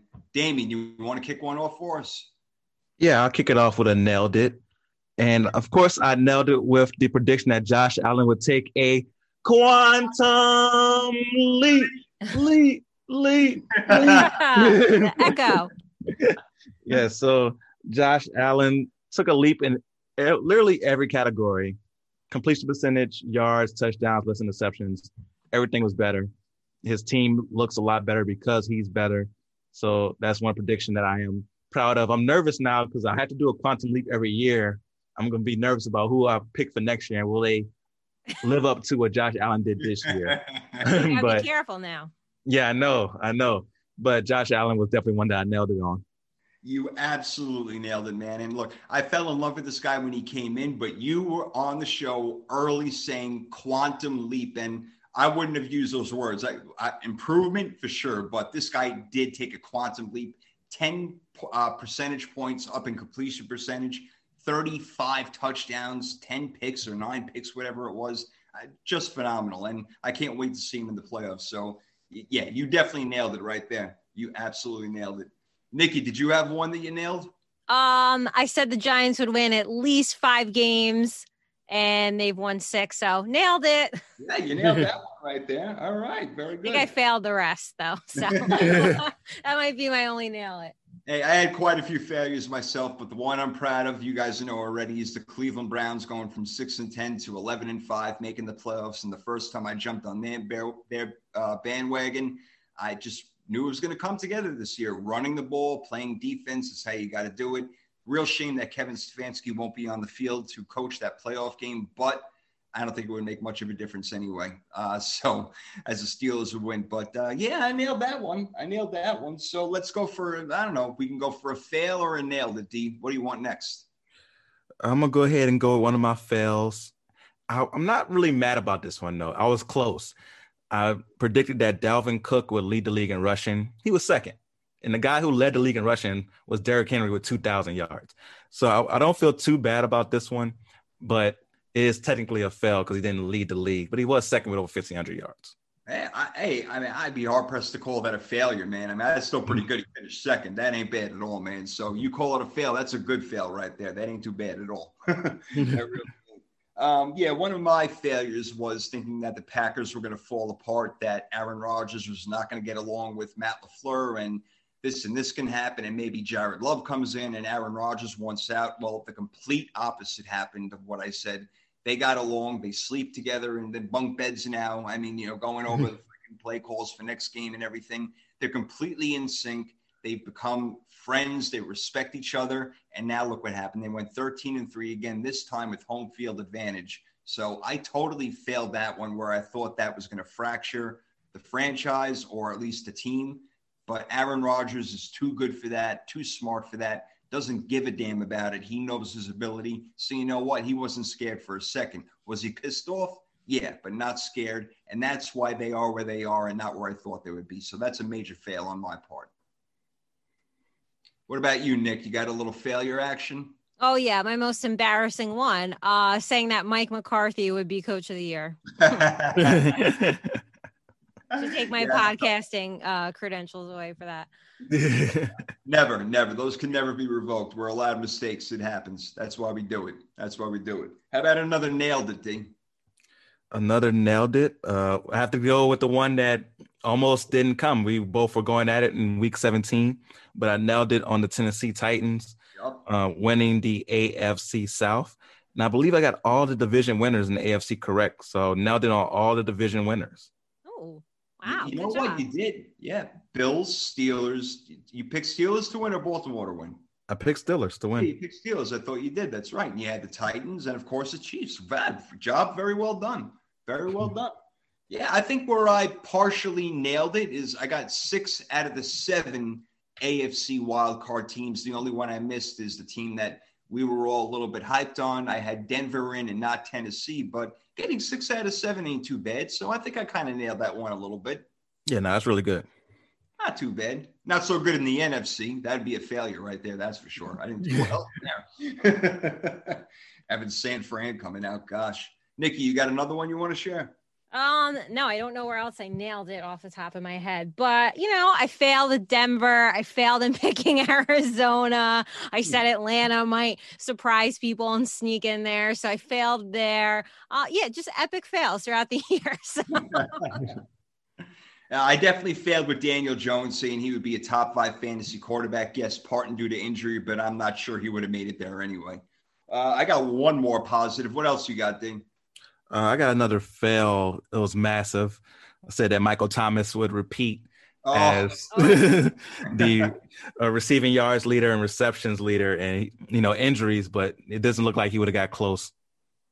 Yeah. I mean, that was tough. But hey, if he's back for the playoffs, man, that's all you care about right now, right? That's all you definitely need. The only other one that I nailed is, and this kind of goes back to like 3 years ago. I never believed in Jared Goff, even when they went to the Super Bowl. I know that their offense was incredible that year, but in the second half of the year, they fell off, and they really never looked the same since. And now I wonder if he's really that good enough to be a starting quarterback in the league. So he is for the Rams. Obviously, they're still a good team. They're in the playoffs and everything, but I just don't think Jared Goff is one of those, 12 to 14-year guys. I think he's going to be a backup in the next 2 or 3 years, possibly. So I don't know. So that's not necessarily a nailed it or failed it, but I feel like he kind of failed a little bit this year. So that's my last one. Anything else to share before we go to the NFC wildcard? No, I think that's it for now that I felt it right now. All right. Then let's get rock and roll with the NFC wildcard, doing it the same way that we did the AFC. The Packers have the number 1 seed in the NFC, as the Chiefs do in the AFC. Our first game that we're going to go over are the team that the Packers just beat, and that's the Bears going to our boy, the Saints in New Orleans. The Bears got to go to New Orleans to play the Saints. Okay, let's figure out how much the Saints are going to win by over here. Quarterback. This is ridiculous. Does anybody does anybody have Chicago on any of their rankings over the Saints? I don't. Okay. I'm not sure I do either, actually, when it comes down to it. The only thing... Special teams, maybe, because they do have a really good kick returner in Patterson. Mm-hmm. Okay. Yeah, I mean, obviously, Drew Brees over, Trubisky. There's no contest there. You got Kamara, you got Latavius Murray. Yeah. If Michael Thomas comes back, Emmanuel Sanders, Jared Cook. Yeah. The offensive line is great, protecting Drew Brees. For the most part, the secondary. I mean, you could speak to this more than I can, D, with Marcus Lattimore and Jenkins back there. Obviously, Sean Payton, head coach. I mean, against Matt Nagy, who doesn't know what the hell he's freaking doing. I mean, poor Chicago. They got to go up against this team. Like, Saints are on fire. They got like the best defense in the league. Their O-line consistently allows the fewest quarterback pressure. Like, I just feel like, I don't know. I just think it's Saints all the way. I definitely have the Saints all the way. Only one that was kind of close, the one that I struggle with defensive line, because you do have Khalil Mack there with the Bears, but our defensive line has Cam Jordan, also Trey Hendrickson, who's very, not known, but was somebody who led the league in sacks for most of the year. Also with Marcus Davenport on that defensive line. So yeah, our front seven, you got to also include Demario Davis there, one of the best linebackers in the league. Yep. So yeah. Not Akeem Hicks. I'm sorry, Akeem Hicks. I don't know why I said his name. Sheldon Rankins. I meant to say. Yeah. Player. Wasn't even close, Jay. I was thinking Bears for a minute. I don't know why. I was thinking Bears who they're playing, but and Hicks did used to play for the Saints. Yeah. That's right. That's very true. Exactly. So my old brain got kerfuffled again, is what. But Nikki's right. It's all Saints. Special teams, you could go Bears because of Patterson, but the Saints, I love our punt returner in Harris. He's great. Like, he always makes it, it seems like he always gets 10 to 15 yards on every punt return. He makes something out of nothing every time. Yeah. Kicker wise, the Bears, just of their history, you can't trust their kickers. Oh God. Not even in a dome. Don't matter. Forget it. Yeah. So you're right. Saints all the way down. Saints all the way down. Absolutely. 8th in sacks. Their offensive line is ranked 12th. They don't even need that much time because Brees gets it out in 2.5. Yeah, you got to love the Saints over here. So, all right, time to get to our final score since we're all over that right now. So, what is it going to be, Nikki? Saints 31, Chicago 21. 31-21. All right, what do you got, Ding? I'm going Saints 30-17. All right, and I'm going Saints 32-16. I just think it's going to be a total romping. Absolutely. So, all right, we're all with the Saints on that one. I know you guys are, because that's your Super Bowl pick right there. Saints and Ravens, you guys are very much alive on that one. So that's awesome. All right, let's check out our next game. Now, this one's definitely interesting because of injuries and the ups and downs, and we don't know what's going to happen. But let's get to it. We got the Rams at the Seahawks, the divisional battle in the first round, wild card game. I don't think there's much debate, obviously, at quarterback, especially since we don't even know who the freaking Rams quarterback's going to be. But Russell Wilson is better than both of them combined, guys. Yeah, no debate. Russell Wilson's better. Russell Wilson. even if they put both of them out there at the same time. Yeah, exactly. Now, what about running back, though? They both had their injury problems with running back. Now, all being healthy, I'd probably lean towards Seattle, but I don't know how healthy Carson is. I know Brashad Penny can come in, maybe Carlos Hyde. Then for the Rams, Cam Akers, I don't even know if he's going to be able to suit up. It may just be Malcolm Brown. So with that all being said and the injuries, I would have to lean towards Seattle, and with the way that they use their running backs as opposed to Malcolm Brown just, going up the middle. And it appears that he's going to be having to take most of the carries, Damian. Yeah, this one was tough for me as well. Because the Rams can run the ball. They can, right? Yes. And with Seattle, they go in and out of being able to run the ball. There's not consistency there with their running game. but it has been better lately as they've gotten back to kind of their old style. So for me, I put a tie there between those two with Seattle and the Rams on the running backs.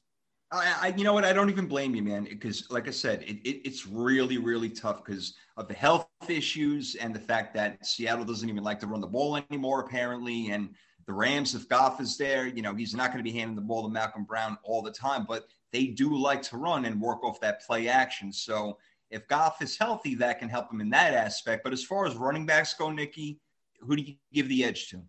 I gave the edge to Seattle because if Carson is there and healthy and they do use him, he really does get that offense going. Yeah, he does. He really does. He can catch the ball out of the backfield. He could do a whole bunch of stuff. No doubt about it. So, all right, I like that. Wide receiver time. Hey, guys, this is pretty interesting over here. Wow. Let's just go through some of the names. First of all, Cooper Kupp. As I mentioned in neighborhood news, he's cleared from COVID. He could play. So you got him. You got Woods. You got Tyler Higbee. Gerald Everett, even that guy Johnson has come on the other side. You got Metcalf, you got Lockett, and then it kind of dies off from there. So I'm almost inclined to give the wide receivers to the Rams. Now, the problem is Jared Goff is not going to be himself, but if we're just looking at it in a vacuum, Damian, I think the Rams wide receivers are better overall. They're deeper. Deeper, yes. But with the Seahawks, you got that monster Metcalf, you got Tyler Lockett, even more is good. So it's a close one, but I could see why you would go Rams because they're deeper. And I feel like with Kupp, it makes a big difference. It does. Opens up the field for everybody else. So I'm gonna go with you. I'm gonna go Rams just in a vacuum of their wide receivers. Yeah, and Nikki, before you, I don't want to jump too far ahead of anything. But, again, with the wide receiver part of it, it's – how do I explain? I mean, it's just – yes, they are deeper. And at the same time, I can see where Metcalf is a monster. But if, we're going to get to secondary. If Jalen Ramsey is attached on him, then it may not be such a great day for Metcalf, Nikki. So I don't know what you think about this. Yeah, I don't know what I think about it either. She's not the best color commentator in the world for nothing, folks. I like that. I'll be the color commentator. No, it's hard. And it's for all the reasons that you guys just said. It's really not a clear-cut picture. So I guess you would edge it to the Rams, but I don't think it's by much. It's definitely not by much. And a lot of it will depend. Again, this is another thing in a vacuum, how well Jalen Ramsey matches up against DK Metcalf in this game. And I can see DK Metcalf going off and getting really pissed and using his body to do whatever. But Ramsey's the top cornerback. So, we'll see. All right, so we're on offensive line now. And there's a big discrepancy here, guys. I looked it up. The Rams have the number 6 offensive line, and they really don't let Goff get sacked too much. The Seahawks offensive line ranked 27th. Yeah, now, we know that Russell Wilson is magic and he can do this and that and the other thing, but he's been getting sacked more lately, even fumbling the ball, getting the ball smacked out of his hands. I mean, look, those numbers tell it all right there to me, guys. Nikki, it's the Rams offensive line. Yeah, of course. Oh, my God. I've been screaming for Seattle to get Russell Wilson in an offensive line forever now. So, yeah, Rams. Yeah. What do you think, Ding? Yeah, nothing more to add. Rams, easy. Yeah, I think so with that one. All right, let's get to our next one, which is always interesting, the front 7. All right, how about that? So, you know what, Damian, why don't you kick this one off? Front 7. Aaron Donald. That's pretty much yeah. All you gotta say. That was great. Yeah, that's pretty much all you got to say. Rams front 7 definitely wins. Yeah, you add in, Brockers in there and Leonard Floyd. Yeah, you're looking pretty good over there. Again, Aaron Donald can take up 2 or 3 guys at one time where, the Seahawks got Carlos Dunlap, who's a good player, Jerron Reed, who's a good player. I love Bobby Wagner. Oh, by the way, that was another horrible failure. I picked him to be Defensive Player of the Year, Bobby Wagner. Forget about that. That's not happening, even though he's a great player. So I failed the hell out of that one. They got KJ right there. Look, they got good players, but overall, you said it, D. Aaron Donald, that defensive line, just rushing 4, and letting Leonard Floyd go back there and he do what he does along with Troy Hill, who will come up sometimes. Yeah, I'm with you guys all the way. all the way. So right now the Rams are looking like they have the edge at the moment. And hey, look, again, a divisional battle. Both these teams play each other pretty well. Nikki or Damien, anything to defer to this front seven over here? No, nothing to defer to Seattle's front seven. Like you said, they have good players there, but their defense has looked good a little bit lately, but they played against bad offenses. So I don't know if that's anything that's going to really show itself in this game, even though the Rams offense isn't the best. You still can't go against the Rams front seven. No, it's very hard. And again, a stat, Nikki, this is for you. I know you love your stats. Rams second in sacks this year. Seahawks seventh. So not too far away, but the Rams, obviously, again, like you said, Aaron Donald, there you go. Second in sacks on the year behind the Pittsburgh Steelers. So let's get to our next category, which would be special teams. Nikki's favorite category. She loves to break down the special teams. I know, it's so bad. Well, first of all, let's do the secondary. I skipped that, so I actually caught my old self this time. Let's get Rams. Yeah, Rams. Jalen Ramsey. Yeah, that's all you gotta say. You know what? John Johnson is another good player. I mentioned Troy Hill. And yeah, Seattle's got Shaq Griffin and a banged up Jamal Adams right now, smoking cigars the opposite way. I mean, that was really embarrassing. Did you guys see that? He lit a cigar the wrong side and was smoking it. He's like, yeah, we're champs. It's like, well, you're not a champ of the cigar world, bro, because you just that was a hot mess right there. I know that taste had to hit him pretty hard that he was smoking it the wrong way. Yeah. Oh, absolutely hysterical. Love it. All right. So now we can get to our special teams. We can do that now. And that goes to Nikki. What do you say? I don't know. I'm playing with you. I don't know. But you know what? From what I've seen over the years, and I don't know how much it's going to relate to this game, it seems that Seattle has had better special teams, especially when it's counted, Damien. What do you think? Yeah, I went with the Rams just because their kicking game has been good and their punter is really good when it comes to field position, yes, which I think can be a very important part of this game. I think it's going to be more of a defensive game, and you have a good punter that really matters in the field position battle. I think that's a major point. You're right, because Johnny Hekker is probably the best punter in the game, and I think it is going to be more a defensive battle game. You're right. It's not going to be a lot of points like you would expect from these two teams maybe in the middle of the year. So I think that, yeah, if, if the Rams are at the 50-yard line or they're on 40 or whatever and they have to punt, it won't be too bad. The other teams in Seattle be inside the 10-yard line. So I think it's a great point right there. I like that a lot. All right. So the head coach, it comes down to Pete Carroll and Sean McVay. Nikki, what do you think? I am going Sean McVay because he called out Jared Goff a few weeks ago when he was being a complete turnover machine. And I personally love someone who will call out some bullshit and foolishness. So Sean McVay all the way. All right. I dig that philosophy. Okay. What do you say, Dink? This is tough.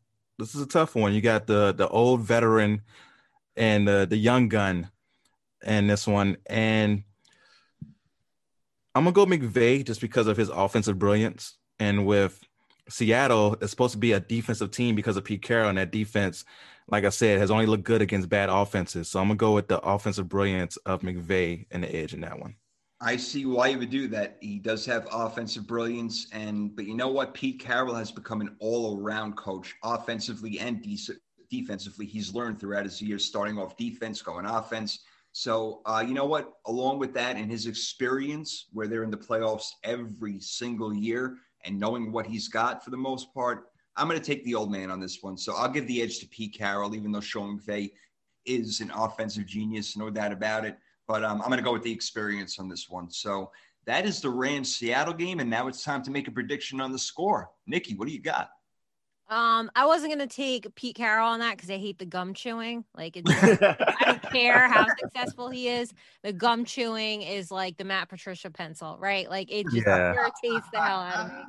But even though it seemed like the Rams are edging in every category, but not in quarterback.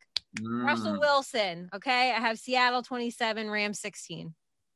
Okay. And a touchdown game and a one-score game. What do you say, Damien? Yeah, this is tough because when you look at, all this, I wrote my categories down. I have all Rams. But like she said, QB, Russell Wilson. But I don't think it'll be enough. I'm going with the Rams. Whoa. In the upset with my man Wolford. And I'm going a low-scoring game, 17-13 Rams. Damian, I'm with you, man. I went back and forth a lot, and I thought, well, it's Russell Wilson, so how can he lose against the Rams, who may not even have their starting quarterback? But again, the offensive genius of Sean McVay, which you mentioned, they're going to be able to run the ball without a doubt. They're going to keep Russell Wilson off the field as much as they possibly can. Short passes over the middle, whether it's Goff or Wolford, whoever it may be. Something tells me it's going to be Goff, but we'll see. But either way, I think they keep it a ground game. They play great on defense, and they keep it short. I like the Rams 22-18. I know it's a very weird score, but I do like the Rams in this game on the road. So I do agree with you. And when we're going down all those categories, that's why we're doing this. We're trying to figure out who's better where. And as quarterback is the most important position on the field, no question about it. You got to look at the rest of the team. You have to. And that's why we did this. And that's why I think the Rams are going to win this game. So you're a lone ranger over there, Nikki, on this one with Russell Wilson, your boy. That's okay. That's okay. I've been rolling with them since the beginning of the season. And for the listeners, if you're following along, I've had better weeks pick-wise than they did. They picked the Jets last week. All you need to know. This is very true. Very true. I got to give it to you there, no doubt. Oh, man. All right, let's get to our last one. The 4th seed versus the 5th seed. It probably should be the opposite way, but the WFT have a home game against the Tampa Bay Buccaneers, and here comes Tom Brady back in the playoffs with a different team. He's the quarterback of the Bucs, and I guess Alex Smith is the quarterback of the Washington football team. So do I have to ask? No. No, you don't have to ask. I don't. They're talking about doing a rotation of Smith and Henneke. Oh, Jesus. Oh, geez. Yeah. What are you trying to do, really? Come on. Yes. On to the next one. Yeah. Oh, right, that would be wide receiver. Oh, Tampa Bay. Yeah, that's another one right there. Oh, running back, Rojo. That would be Tampa Bay. Yeah, as long as Rojo's good, maybe a little bit out of Fournette, even though I love what I'm seeing out of Gibson and McKissick lately. Damian, do you agree? Because I'm with it right there. Yeah, but I do think it's closer at running back. Like you said, yeah. Gibson and McKissick definitely give something there. And as long as Alex Smith doesn't set up McKissick to get blown up like he did, that interception, I thought for sure he was going to get his head blown off when he threw that screen pass out there. And somehow, I don't know how that guy caught an interception on that play. That was amazing. Yeah, it was crazy. But, yeah, he can't set him up for failure like that. But I do like Washington's running backs, but Tampa Bay has a slight edge there. Yep, I'm with you. Yeah, you don't underestimate that Washington running game. But the Bucs have a pretty stout defense, which we're going to get into in a second. But first, offensive line. You guys know what the offensive line rank is for the Washington football team? Anybody want to take a guess? I'm going to say 29th. Nikki, you can't go because he fucking nailed it. Way to go, man. Exactly. 29th. That was great. They've patchworked this line all season. It's ridiculous. Yeah. It's like a mishmash. Like, you guys should go try on Sunday, Saturday, whatever day the game's playing. Yeah, why not? Man, that was very good. You absolutely nailed it. I would have given you credit for 28 or 30, but you said 29 right on the nose right there. And Tampa Bay's offensive line is ranked number 4. So I don't really – I mean, no question there.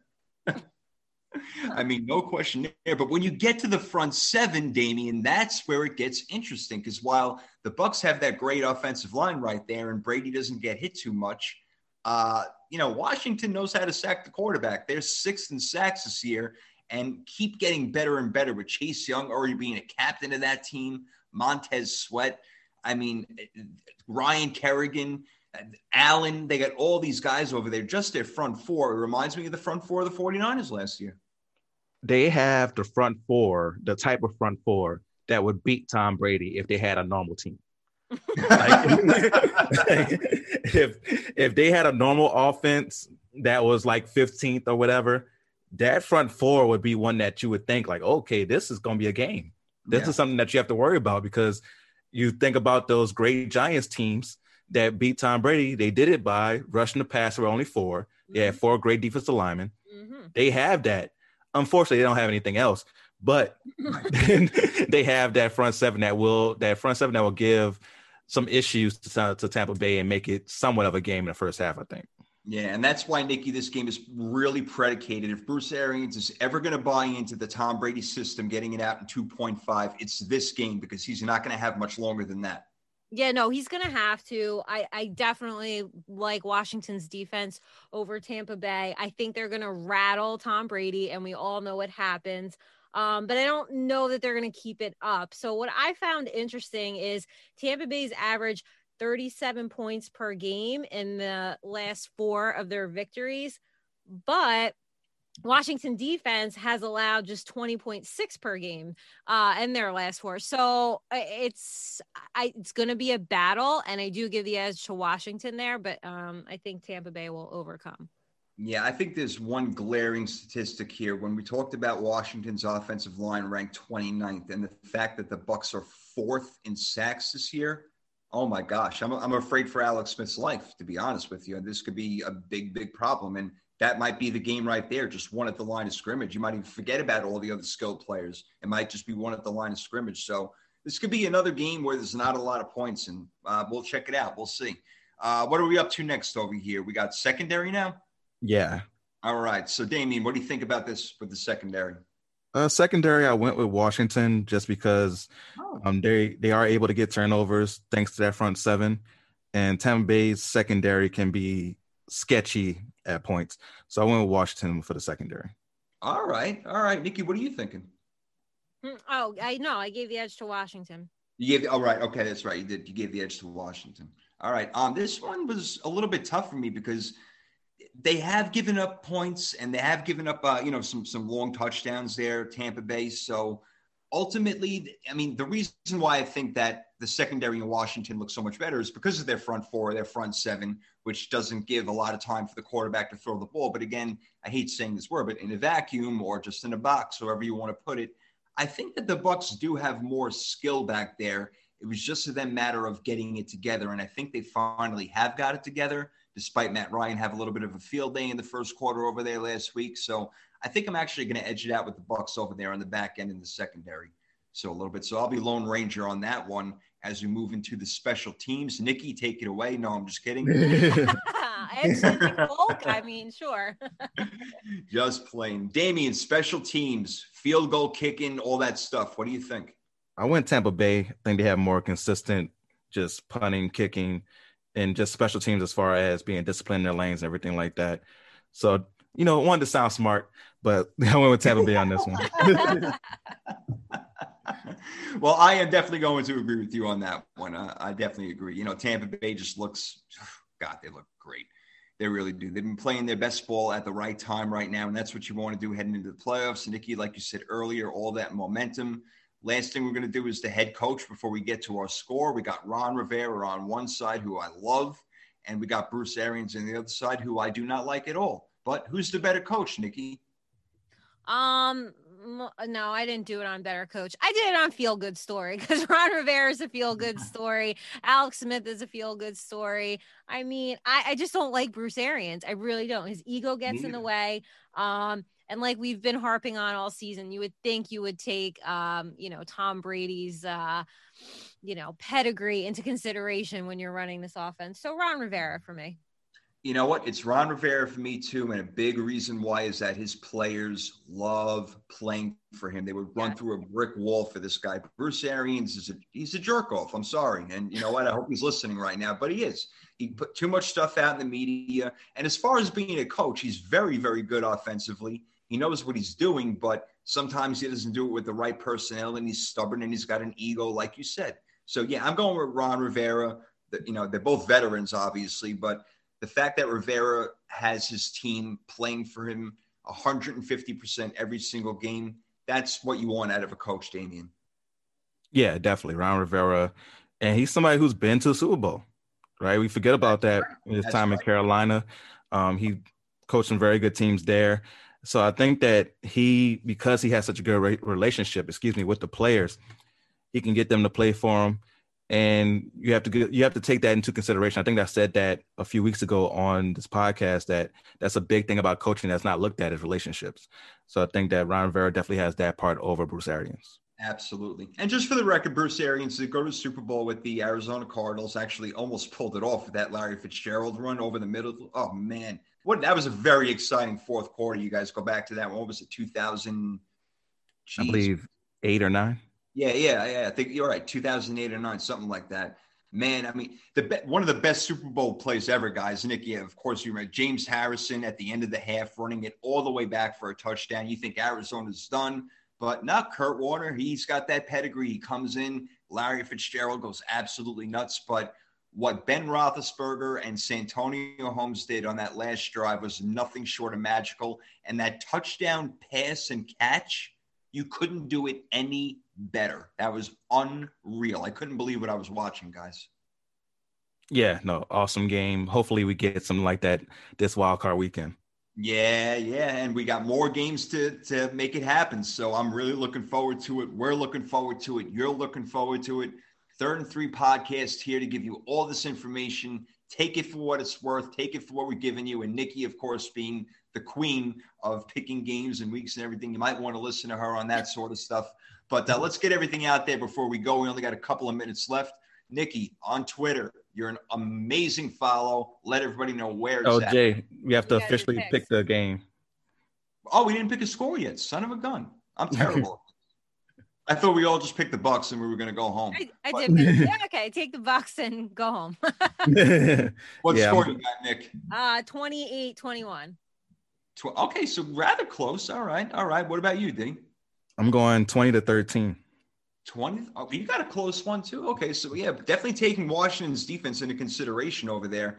I'm with you. Where it's not going to be such a high-scoring game. I got it 23-17 in favor of the Bucks, and they'll move on. And we're not afraid of Brady playing in the cold. I wonder about the rest of the team who hasn't been to the playoffs in a long time. But Brady playing in the cold, that won't be a problem if they have to go to Lambeau or whatever it may be. So, what may be a problem though, it is a night game. Oh yeah, it goes. Oh, yeah, it's past Brady's bedtime. So that may be something to worry about with this defense. Very true.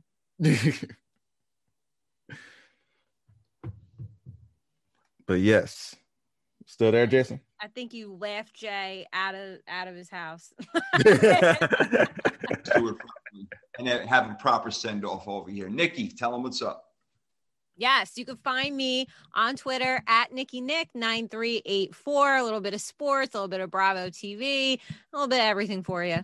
Yes, a lot of reality TV, or what she thinks is reality TV.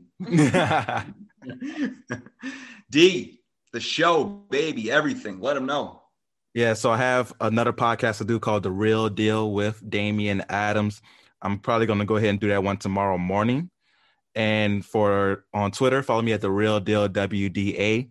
All sports, basketball, football, a lot of boxing on the Twitter. And I might do some reality TV. My wife got me watching Real Housewives of Potomac. Oh, yes. Here we go. So you might see that. I got to talk to Nikki about that because that one, I know like a lot of it's scripted, but these ladies are rough. Yeah, they are. I was like, yo, there's a lot of below the belt stuff going on that one. I was like, yo, next thing you know, you're pulled in. Yep. And you're not supposed to be. That's how it happened. Yeah, a little below deck. I hope you're caught up. Yeah. That's it. I don't want to get sucked in, so I just cannot watch it at all, no matter what. No matter what the girlfriends, she's not really into it, thank God, the reality TV stuff, but she watches it, and I just can't. I'm like, reality TV, put on a football game. That's reality TV. That's where you go. Definitely. And that's what we do here. We do football. Hey, we got basketball coming up. It's already started. Curry put up 62 points the other day. Damian, I know we're going to love talking some b-ball. I love the boxing that you do on your show. It's awesome. Guys, you can find me on Twitter at SportsProfit1. That's basically my only social media outlet. Do Power 32 podcasts from time to time, but now that we're in the playoffs, concentrating on 3rd and 3. That's it. Again, props, shout out to Anchor Radio and the sports column. We appreciate you. We appreciate everybody. Couldn't do the show without you. Nikki, Damian, God bless you. Another great show, another great time. Definitely, man. Peace. And we'll do it again next week. We're out of here. 3rd and 3. See you next time.